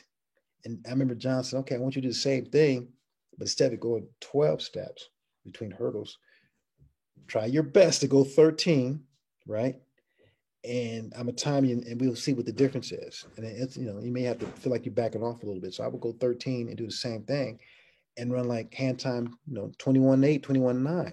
So I was like, okay, so I can gauge the Yeah. speed. And that was the key because once you do that a number of times, getting on that side of the track, that causes a lot of fatigue. And then you get caught up in the moment and you might just run and get to the hurdle and just get to it and just lose your, Yeah. your, your composure. So that was a key thing was, okay, you just need to cover the first five hurdles under 22 seconds, and then do your best to pick up the next five hurdles under 20, under 26 seconds. You Mhm. go, if you go 21.1 and then, 21, 26 high on the back end, that's a 47 change. So that's what the strategy was. I said, okay, if I can cover the first half under 21 seconds, but definitely cover the second half at 25 or better, Right. that's a sub 47-second race. So I had locked in on that. I remember when we had a practice. I had to run the first half of the race without hurdles. So hand time, that quarter that we did, that quarter that I did as a sophomore with John, Hmm. with him just saying just run freely Right. and execute. Same thing to the T. Get out first 25 meters on the sprint like we do in the 4x4. You just run the first Yep. 20 and then engage into your stride length, go to your arms. And then I did that for the straightaway. And then I picked up hurdle 6, 7, 8, 9. But I stepped out in lane 2 or 3, picked up, cleared hurdle 6. Then I had to engage with the stride pattern. So it was 13 between 6 and 7, 7 and 8. And the hard part was for me personally was to, once you started picking up and you're on the clock, you want to open up your stride and move. And I knew once I'd done it, I can actually go 12 on the backside, especially after running the Yeah. first 185 meters without hurdles. So my intention was to pick up and then just take off and just run through the second half the best I could.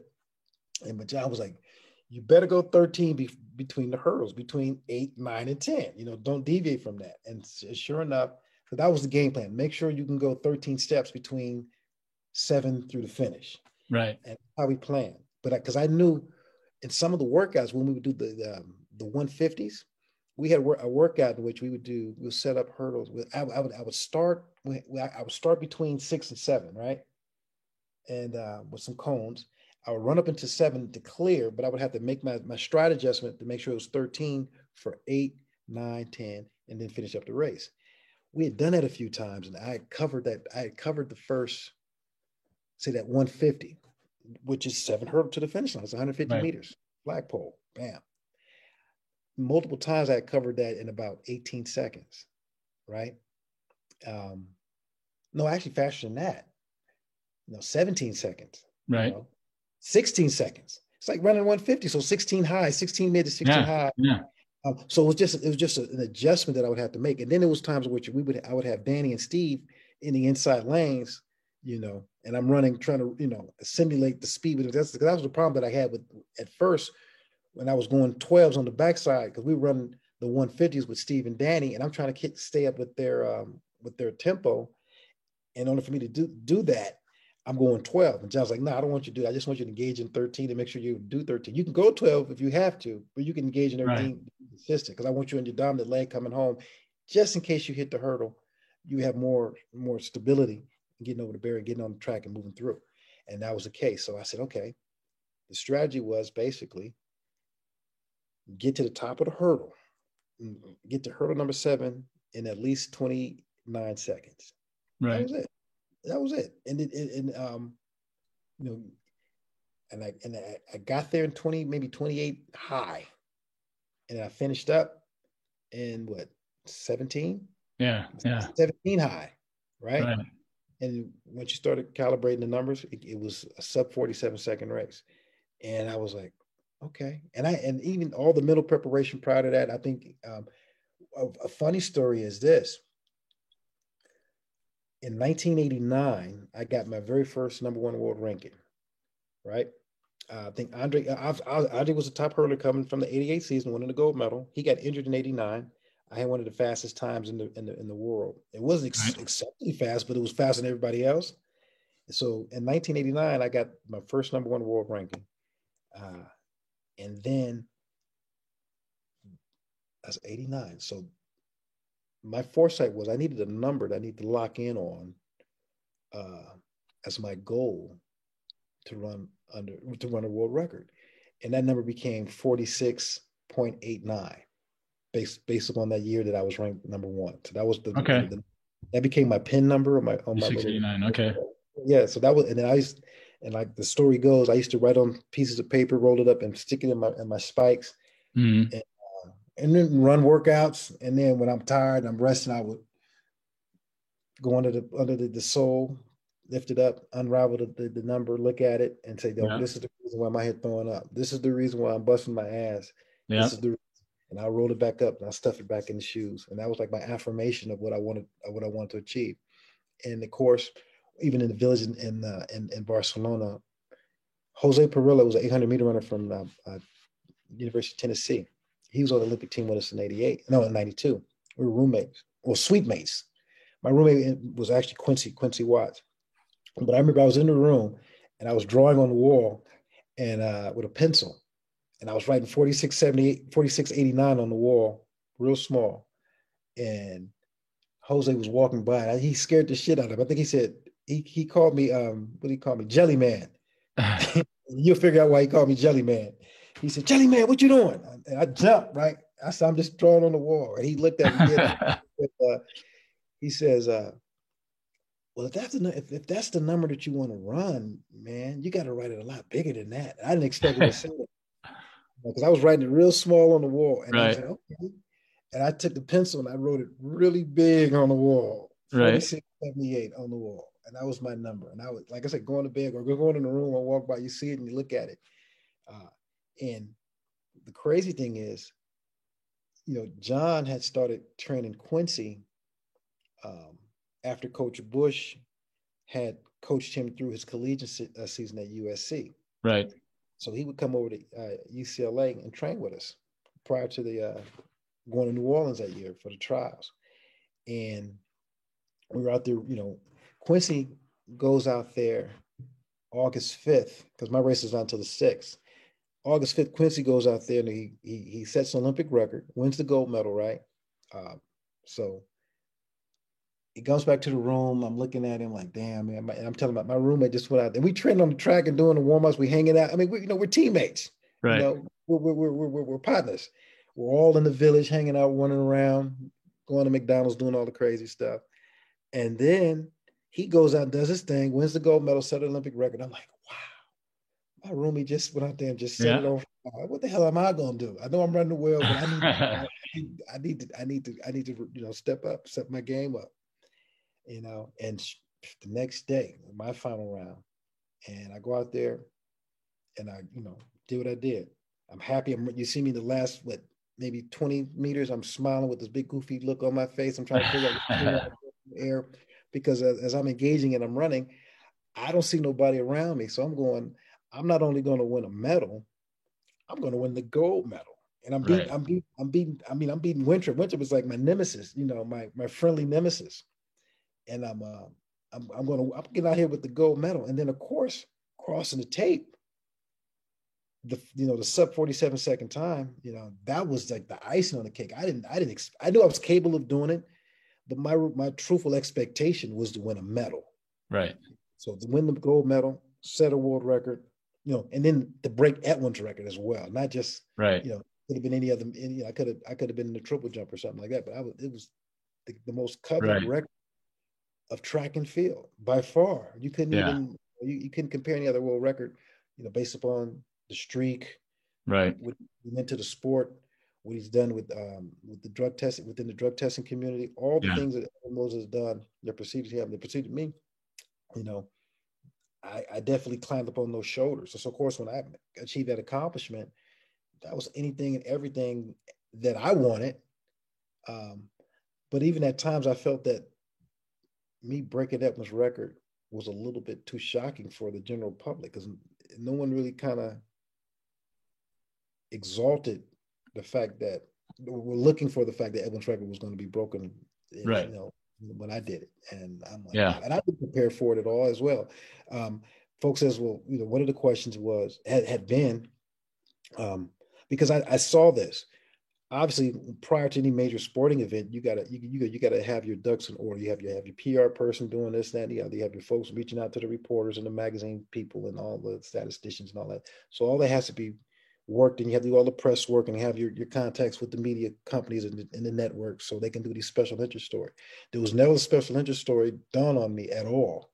And it's kind of difficult for me to go, why wasn't one? Because you know, going to Jordan High School, coming up out of Watts, being Coca-Cola Future Olympian of 1984. Right. I got $1,000 scholarship from the Coca-Cola Bottling Company that year. And I took that $1,000 and utilized it for my registration fees for the fall at Right. UCLA. That was like the money that I got. And it's crazy because that marketing campaign that was done, it was $1,000 scholarship, and it was a volunteer job on the hurdling crew at the 84 Olympics. So I literally would have been out in the Coliseum moving hurdles around with my Converse polo Right. on and my beige khakis and my sneakers, moving hurdles around for Edwin or Roger or whoever else is out there. That was my volunteer job, and I would have handily took it. But the fact that I had a paying internship job at Jet Propulsion Lab in Pasadena Hmm. uh, during that same period, we had a carpool of students that we would drive past the Coliseum in the morning and drive back on 110, coming back stuck in traffic every time we obviously coming from Flower Street up into the Right. 105, this nasty traffic, and get home and then lock in on the television. That happened during the trials that they had in LA, and then of course during the games. Um, but then they go to UCLA. So it was like, in my case, it was definitely a Cinderella story. Walk on to Westwood Yep. to record holder, and everything and anything and everything in between of that experience. For me to actually, you know, my exclamation mark was that world record. That stood for 29 years. I can't complain, especially over the years watching far capable athletes than myself Hmm. attempt to break my soft record. Yeah. Right. So now watching the evolution of the sport, of the runners Yeah. and what they've done to it. I clap and cheer for these guys all the time. I'm just obviously a track fan, but man, I see what they've done in the hurdles, and I'm like, you know what? I can take credit and say I was pretty much responsible for that wave because Sure. I gave I gave them something to really, I gave them, I gave them the measuring stick, to raise the bar, and they did just that. And we still haven't seen the rest of us going to go on in the men's race. I think Rye is going to run. Rye is capable of running faster than what Carson currently run, the 45.93. Yeah. I personally feel that Rye is capable of running, 45.5 in the hurdles, based Wow. upon what he's done in the hurdles already, to what because he's still learning the race. I can see the mechanics of the race in which he's having issues with, Right. and I'm looking at the minutia. I'm looking at the things that he can correct, and he can do, run a bit faster. But the beauty of the hurdles that has happened over the past 2-3 years in this evolution is just that you don't just have one dominant individual. Yeah. I mean, Carson came in and was dominating the race, but a simple injury could take you out of the top spot. Now you have the Yeah. young kid out of Brazil, who's Dos Santos runs 46.29. I mean, Wow. Yeah. exactly. I say the same thing. I go, wow, and a lot of conversation had been prior to the Olympics. Well, after the Olympics, when Carson ran as fast as he did, was, we talked about shoe technology and track technology. That was Mhm. always a great conversation, because everybody was talking about or discussing the carbon fiber and the new vapor flies, and of course Right. the aeronautic, well, basically the Mondo track that was designed by aerospace engineers, in which so the athletes can get as much energy off the track as they put in the track. Right. It's like those gymnast floors that they use. They have the Yeah. cushioning and have the Yeah. spring. So this particular track literally and specifically says this is what's happening in this new formation of materials within this track. And people, you have the critics say, well, is that Is that fair? fair? It's technology, Yeah. yo. I ran on the Mondo surface. It wasn't a cinder track. Right. So for somebody who ran, an Olympic record on a cinder track, you can't compare. I can't compare what they did to Right. what I've done all weather, 13 millimeter, Yeah. vulcanized rubber. I mean, the surface is going Right. to be different. So the give back is going to be that, but the effort is the same. You're Yeah. going to go out there and push it to the limits, and hopefully, go out there and do your very best. And I was able to do that, in spite of the things that I had to go through. And I think everything that I did have to go through made me a better hurler, definitely a better person. Uh, and like, now I sit back and pat myself on the back, but then I have all these great relationships with these track and field folks. And I think in my case, the light went out. Saw that. I had the opportunity to, running, like I would say pretty much the golden age, or a golden age of athletics, uh, we hadn't seen in a long, long time, in a very long time. So I'm trying to get my position right. Yeah, it's amazing the things that you brought up. There was one you hit on a while back, like your first time there as opposed to your second. And I Yeah. think I've Oh yeah. told the story before, like getting to the Arcadia meet as a junior. I jumped 6'8" on a Thursday, and I was all excited because my coaches got me into Arcadia the very next day, and because Arcadia was always about taking the best they could possibly get. Well, that Mm-hmm. year was loaded with 7-footers. One of them was Mike Powell. There was like a bunch of kids that jumped 6'10", 7 feet, and I'd seen their name in the paper every week, for a couple of years. And Yeah. so I get to that meet, and I'm walking around like a little kid at an all-star game, like trying to get autographs.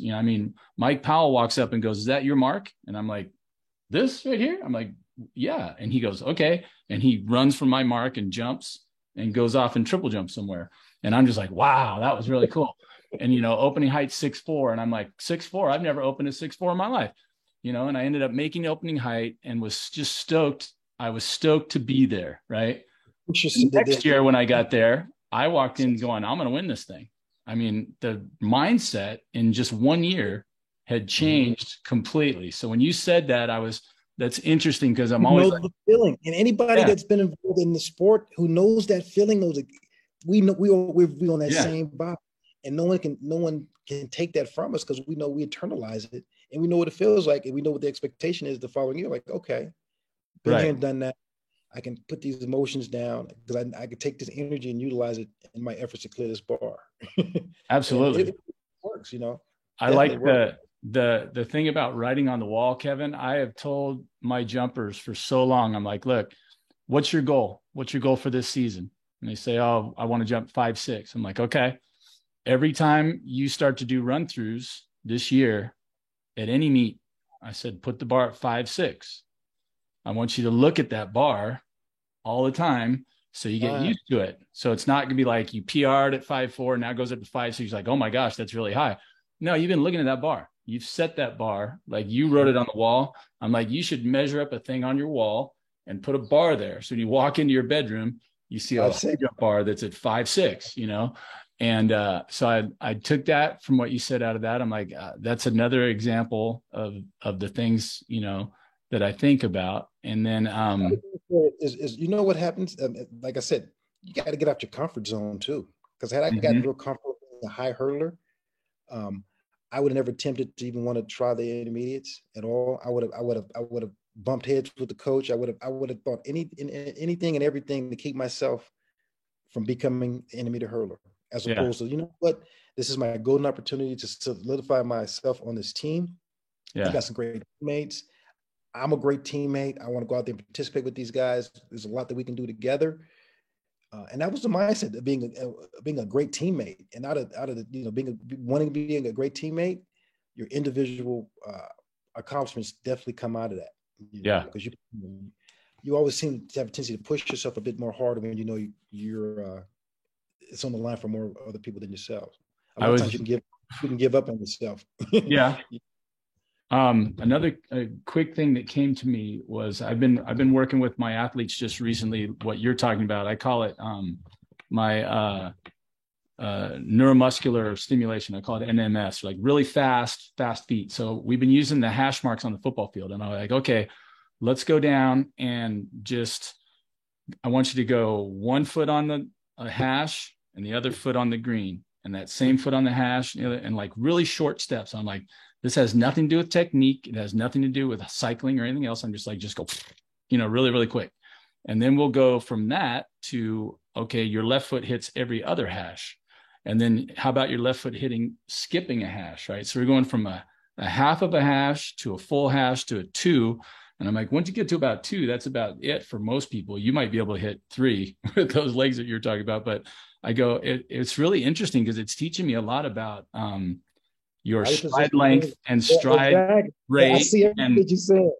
yeah, I mean, so this is the thing. I read about this on your Wikipedia, but you have mentioned it several times while you're talking, and maybe some of our listeners out there don't know. And if you're listening, this is again Raise the Bar with Troy Haynes. We're having a very long conversation with Kevin Young from all the way from Switzerland. He's being gracious with his time. It's very late over there, and the one thing I want to talk about quickly was your the 12 and 13 step that you're mentioning. Now, for some of you who don't know anything about hurdling, if you're going, Kevin mentioned ambidextrous and he's switching feet. Very, very difficult to switch feet. Most people do that completely out of desperation because for whatever reason they got to the hurdle and the wrong foot was there and they took off. It's like somebody trying to do their best long jump off the wrong foot. So you apparently mastered both, where you got to a place where you could, according to you and working with John Smith, he's like, I don't want you to do 12s here because 12s would have been alternating, right? Was 12s Definitely. alternating? 13 Exactly. was the same because I know the same. It's got to be an odd number. For me, like I started with my left foot and I jumped on my left. And so that was always an odd number. So I remember thinking that I'm like, okay, his odd number means he's going the same leg. And then Mm-hmm. that would be the more either consistent, like you said, or John knew it was your strong leg. And then, but you were real comfortable. Like you mentioned a couple times, like I just liked hitting that 12 Mm-hmm. and just rolling on through, right? So, but And then you had your problems I at would the end, always right? feel the difference. I would always feel obviously the difference, the comfort level of stepping over with the left or the right, but I was able to do it, and I think that was probably because I had no I had no fear because as a high jumper, when you're a young high jumper, you got to figure out, okay, which is the side I'm going to learn how to jump Right. from. And Right. I remember learning how to jump obviously from both sides, but being more comfortable jumping from my left side because I can jump from the right side, but coming from the left side, I was able to jump, and that was the. But the crazy thing about that was, I remember in the long jump at UCLA, I had jumped 24/7 on one foot and 25/7 on one, and I think 25/4 on one leg. On my dominant leg, I jumped 20.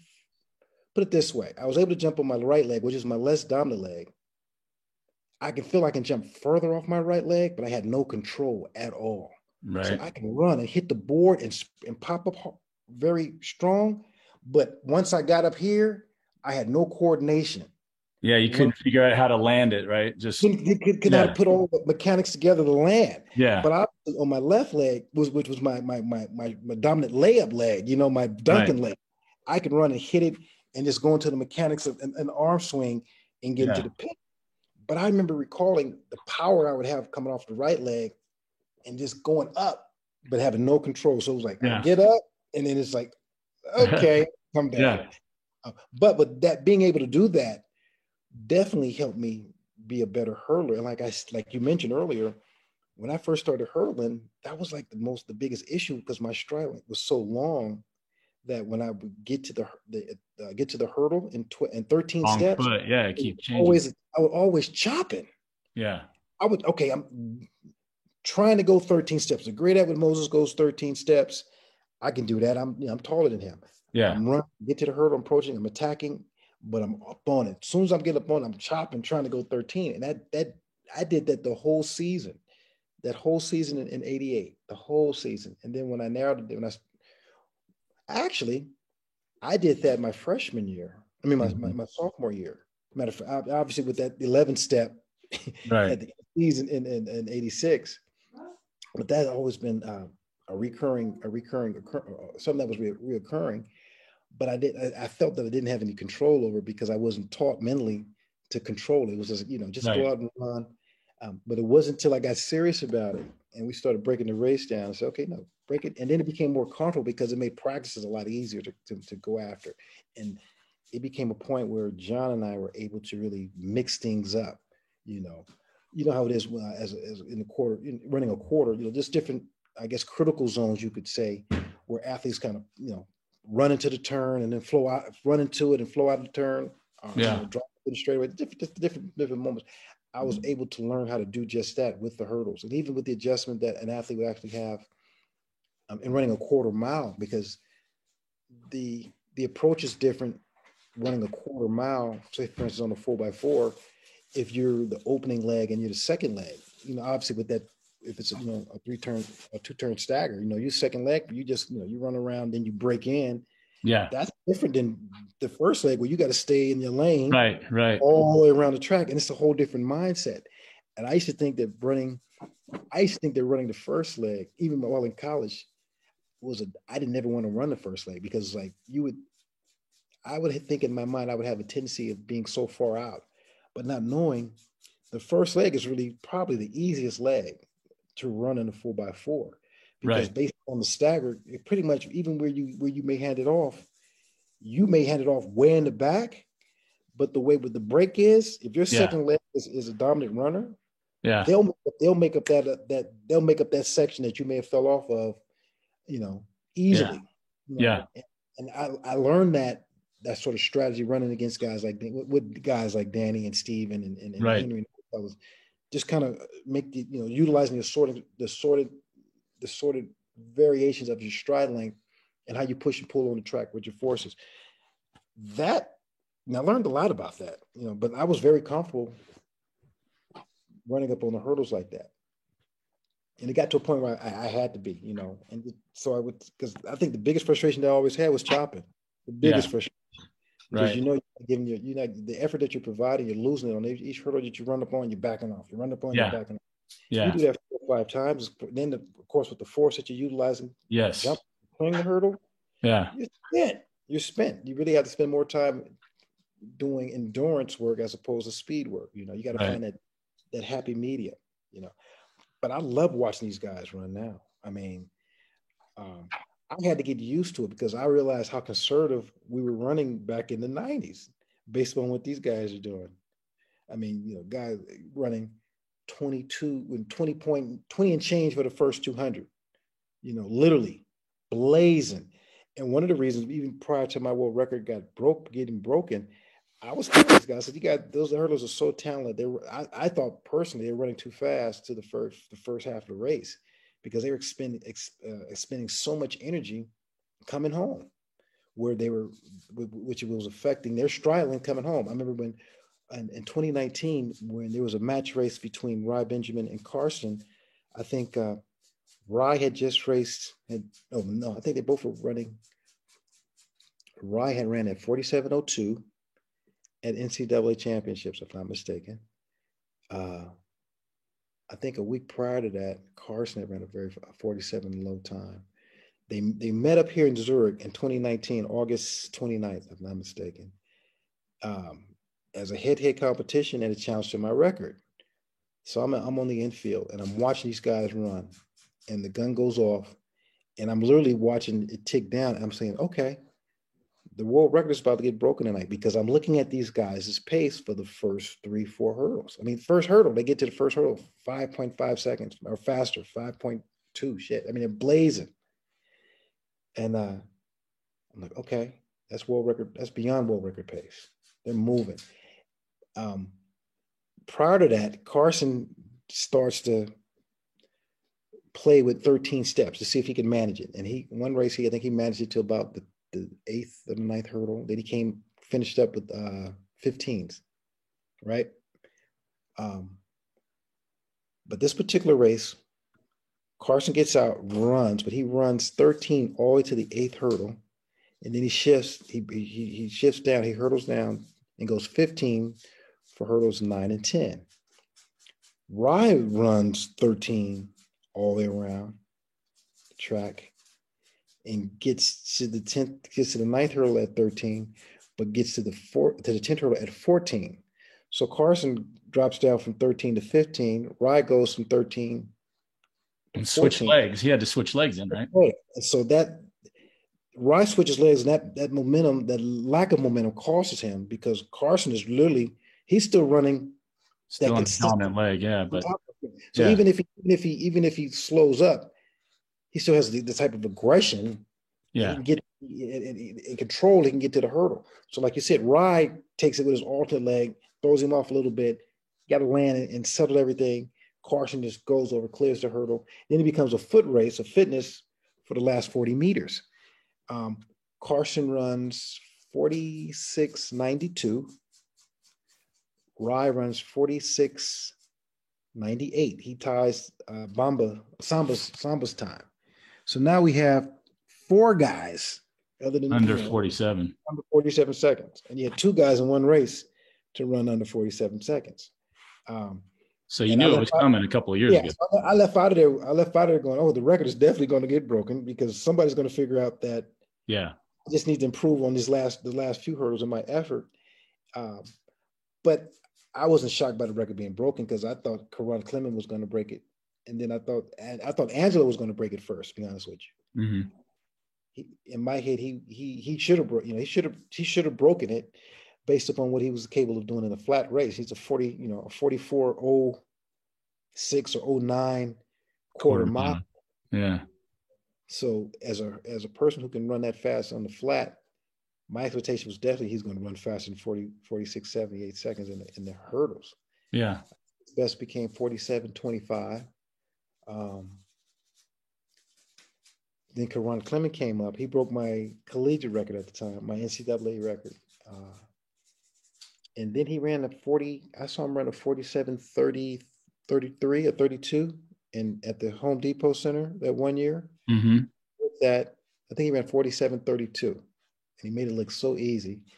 I was like, okay, you know, after Angelo, it's going to be Karan. And neither one of those were able to, push their limit, and break that record. And of course, Samba comes around from Qatar, and he runs that 47:98 and breaks that 47 barrier. And I'm like, okay, but these new guys, they're amazing though, man. They really just taking the limit off of Yeah. out of the fields, you know. And I like the well, I feel great. I feel great the fact that I was able to contribute and do that and do just that. You know, I'm a legend now. I'm a living legend because of what I've done in that 46-second barrier exchange. But I love the fact that had been able to hold on to the record as long as I did, based upon the circumstances. I remember at one point, uh, Mike Powell and I had the two oldest records, Hmm. and Randy Barnes Yeah. in men's events. You know, Yeah. other than a few other with Discus Store and Zaniski and those guys. But we had Yeah. I hold on A that. long And hold. the fact that he broke the record in '91 and I broke he broke. I mean, the fact that he broke Yeah. Beeman's record in '91, and I think that makes, to me personally, makes what I've done and what Mike had done and our closeness and our connection so much more meaningful. The fact that we both were high jumpers, Hmm. long jumpers, uh, and we we have a love for basketball. Yep. Um, he breaks the most coveted record in field events, that long jump by Bob Beeman at 1 year. I break one of the most coveted events in track Yeah. and field.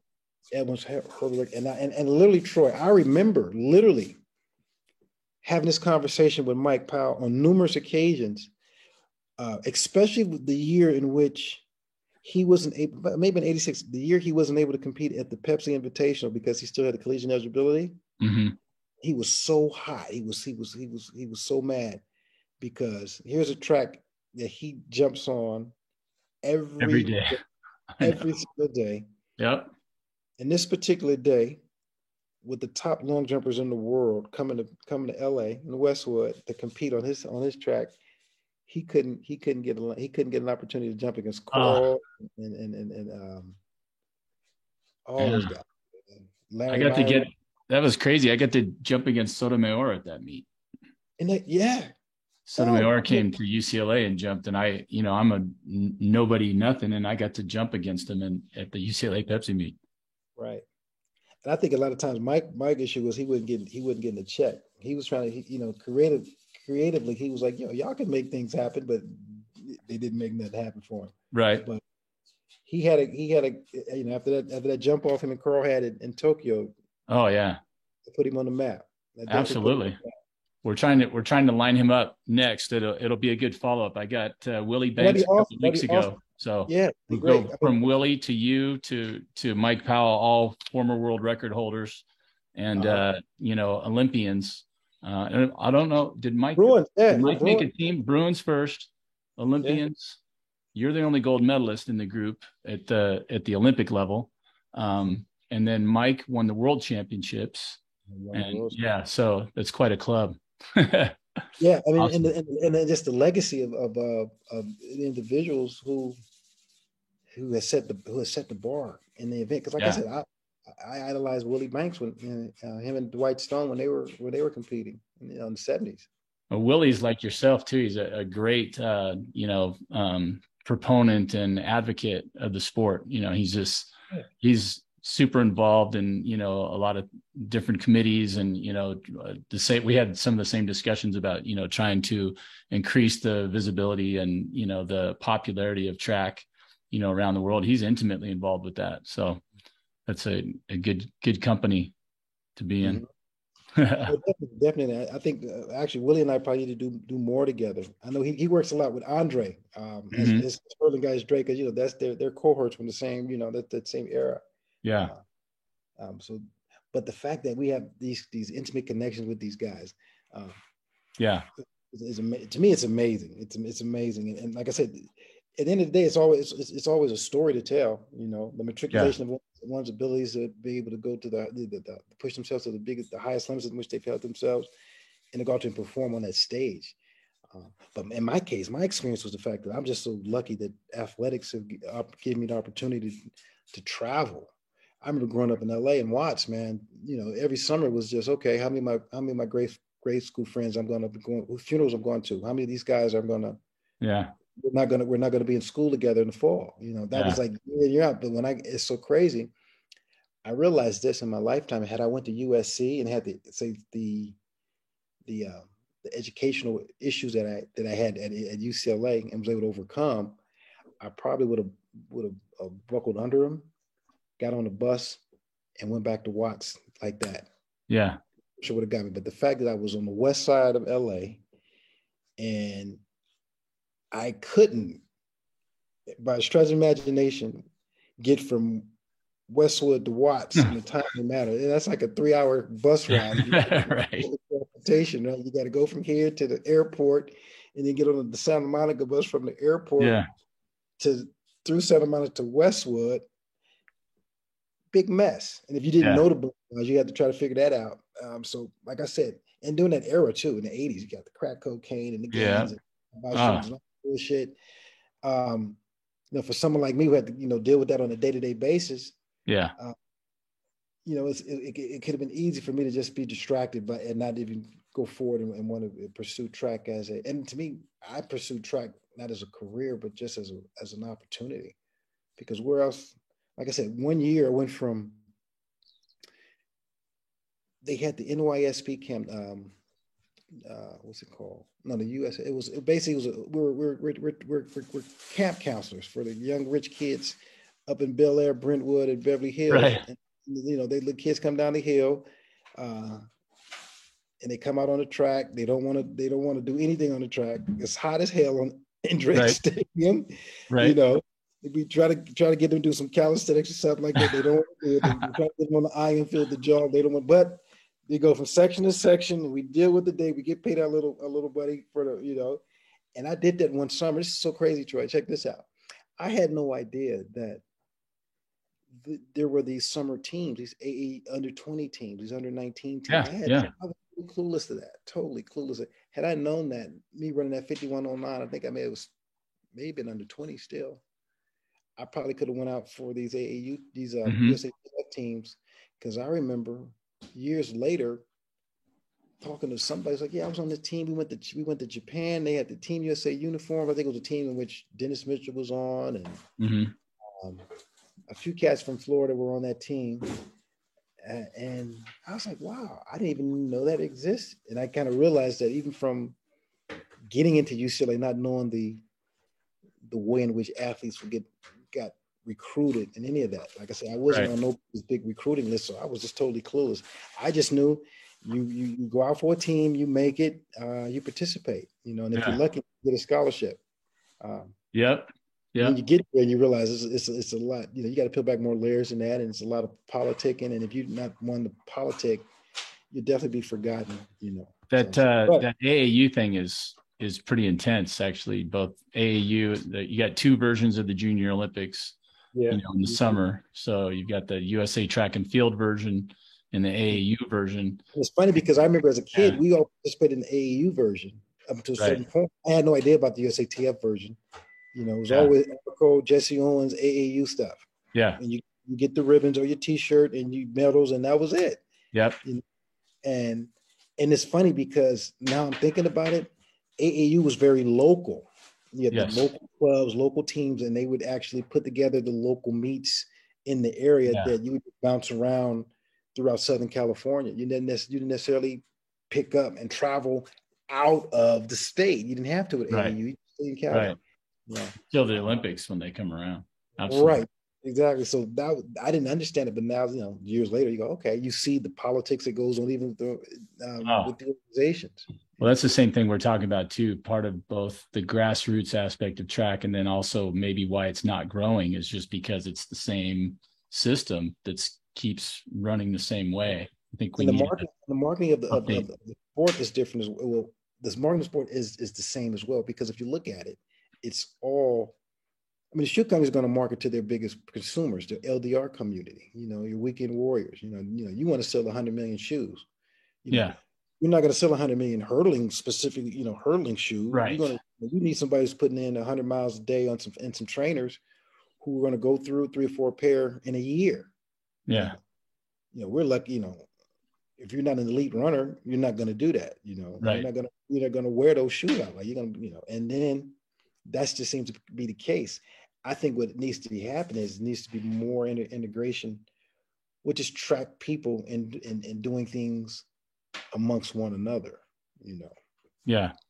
how it's funny how the shoe companies, everybody, what I've seen is, and this one is the problem. I'm going to go back a few. In track and field, those who run the sport, they're only running the sport from the angle of putting their product on the athlete. They really don't give a damn about who the athlete is or what the athlete represents, or trying to get to know what the athlete represents. If you're running, because if you're already running fast, we got eyes on you, so we're just going to give you some shoes and let you run. But they don't get into creating any type of sports specific, personality oriented marketing campaigns.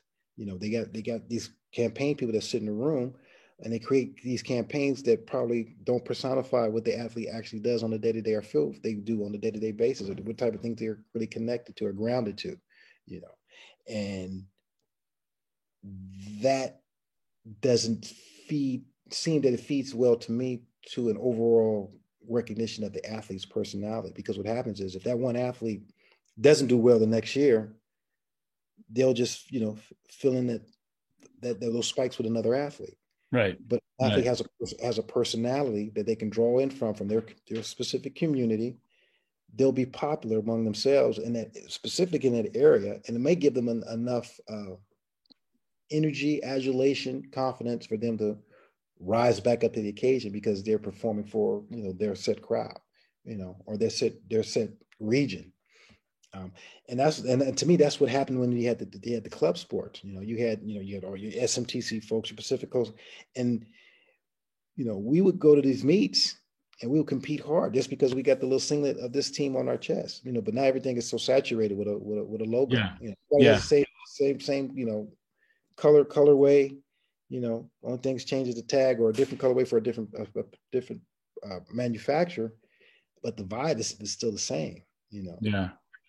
I don't know. Maybe I like that idea, the team thing we mentioned, even golf crazily going to it. But like you said, the dual meet is just a lost thing. It doesn't exist anymore, and there used to be that you used to have the US versus Russia, right? Every year they would and put together a team.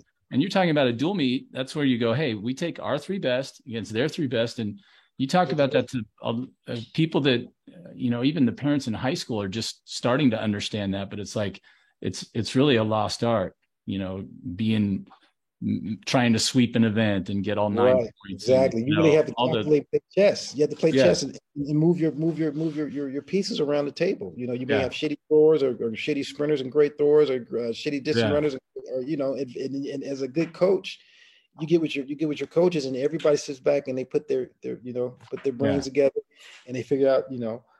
It's so funny because it's to the point how I got duped into running the 400 meter, the hurdles, the 300 meter hurdles in high school. Like I said, I trained the highest. That was my specific event. That and the long jump. I love those two events. We had a track meet at Carson High School. Carson had the 300 meter hurdles stacked with their runners. Obviously, we only had one 300 meter hurdle in the race, and I remember my coach was like, "Yo, Kev, do you mind if you run the hurdles today? The 300 hurdles." I said, "Sure." He said, "I just want you to try to get. I don't want break Carson them to get. up. Yeah, I don't want Coach getting all these points in the event, right?" And and I'm like, well, I ain't got nothing to lose in my head. I'm like, I'm not going to win the race, but I can place in the top five. And yeah, the worst I can do is don't come up with any points. And I'm yeah. not, and I'm looking at the field. I'm like, he ain't this. This guy's not going to beat me. Long story short, gun goes off. I'm running in a race I don't think much about, and I win the race. I win in a fashion that I beat the field really bad. I beat our specific hurdler, beat him bad, but I'm clueless when I cross the tape. I'm tired. I'm winded, Yeah. but I win in such a style and fashion that the coach is just like salivating practically. He jumps, he runs, and we fall on the ground. And I'm trying to figure out what the hell did I just do, right? It's like he has this look on his face like, I finally found my hurdler, my 300-meter hurdler. Right. There's a little bit of contention after with and it's funny, my teammate, his name was Troy. What's Troy? I can't think of Troy's Troy. His last name was, damn, his first name was Troy. Can't think of his last name all of a sudden. damn. But Troy, his name was Troy. Uh, but Troy was, he was a football player, hurdler. Anyway, I became a hurdler a 300-meter hurdler that day, and that was the start of me, my trip, because it's been a Yeah. long trip. To becoming a world record holder for X amount of years, world champion, Olympic champion. Yeah. And I was Amazing, talking right? to somebody yesterday. Oh, I was talking with a friend of mine,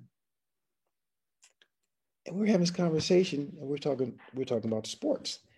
And this was at the meet. This was at the Lausanne meet. After the meet, I was talking with a friend, Mashami, and she had no idea that I won the very first ESPY in track. When they were giving out the ESPYS in Right. '93, Oh, I that's won cool. won the very first one.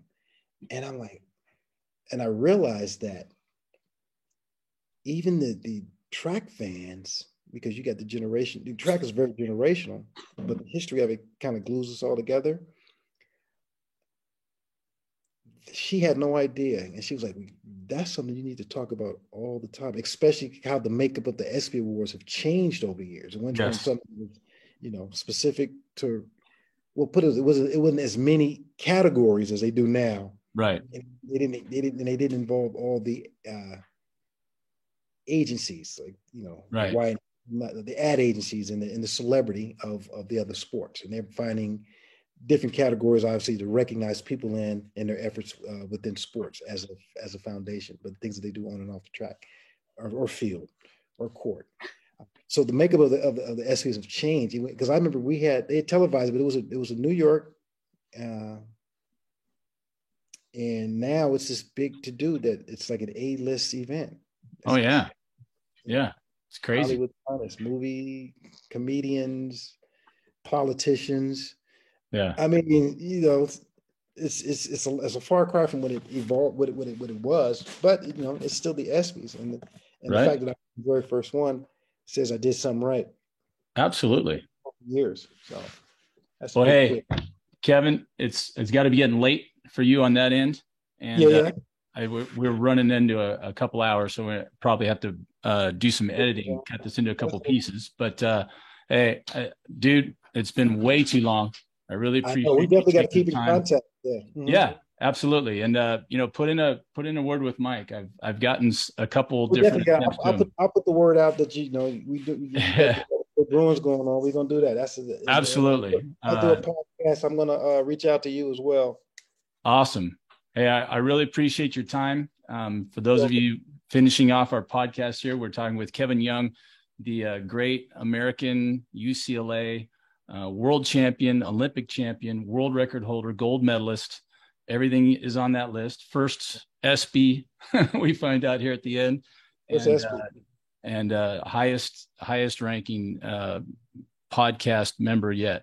So, Definitely, definitely. And I just want to say, forgive me for my movement around and my lighting. Like I said, it's oh no, when I should have been able to set up a bit better than this, but it didn't happen. But the fact that I have an opportunity to sit back and talk to you and chat, I haven't seen you in decades, yeah, decades. yeah, it's been Yeah. since '86 for sure. That was my senior year. I You know was what I mean? off campus after that. So yeah, Yeah, that was my that's big breakthrough year. 36 years. Yeah, crazy. Well, hey, Crazy. thanks again, Kevin, and Well, God bless you. Hang in there. We'll talk soon. I'm be honored to be on any podcast that you're hosting, and I don't know if I'll have anywhere near as many good stories, but all right. Well, you take care. It's good talking to all you. right, Make sure we reach out to Mike and make this happen for him as well. absolutely, yeah, it'd be a great run. You All got, right, you got a great story. You got the Foot Locker stuff. Make sure if you get Mike, you got to talk about him DJing, because Mike was a damn good DJ yeah, at the time where hip hop was flipping around, and he has even better stories. But in any case, as good awesome. chat with you. You talk. You take care. All right, thanks, Kevin. All right, we're gonna end.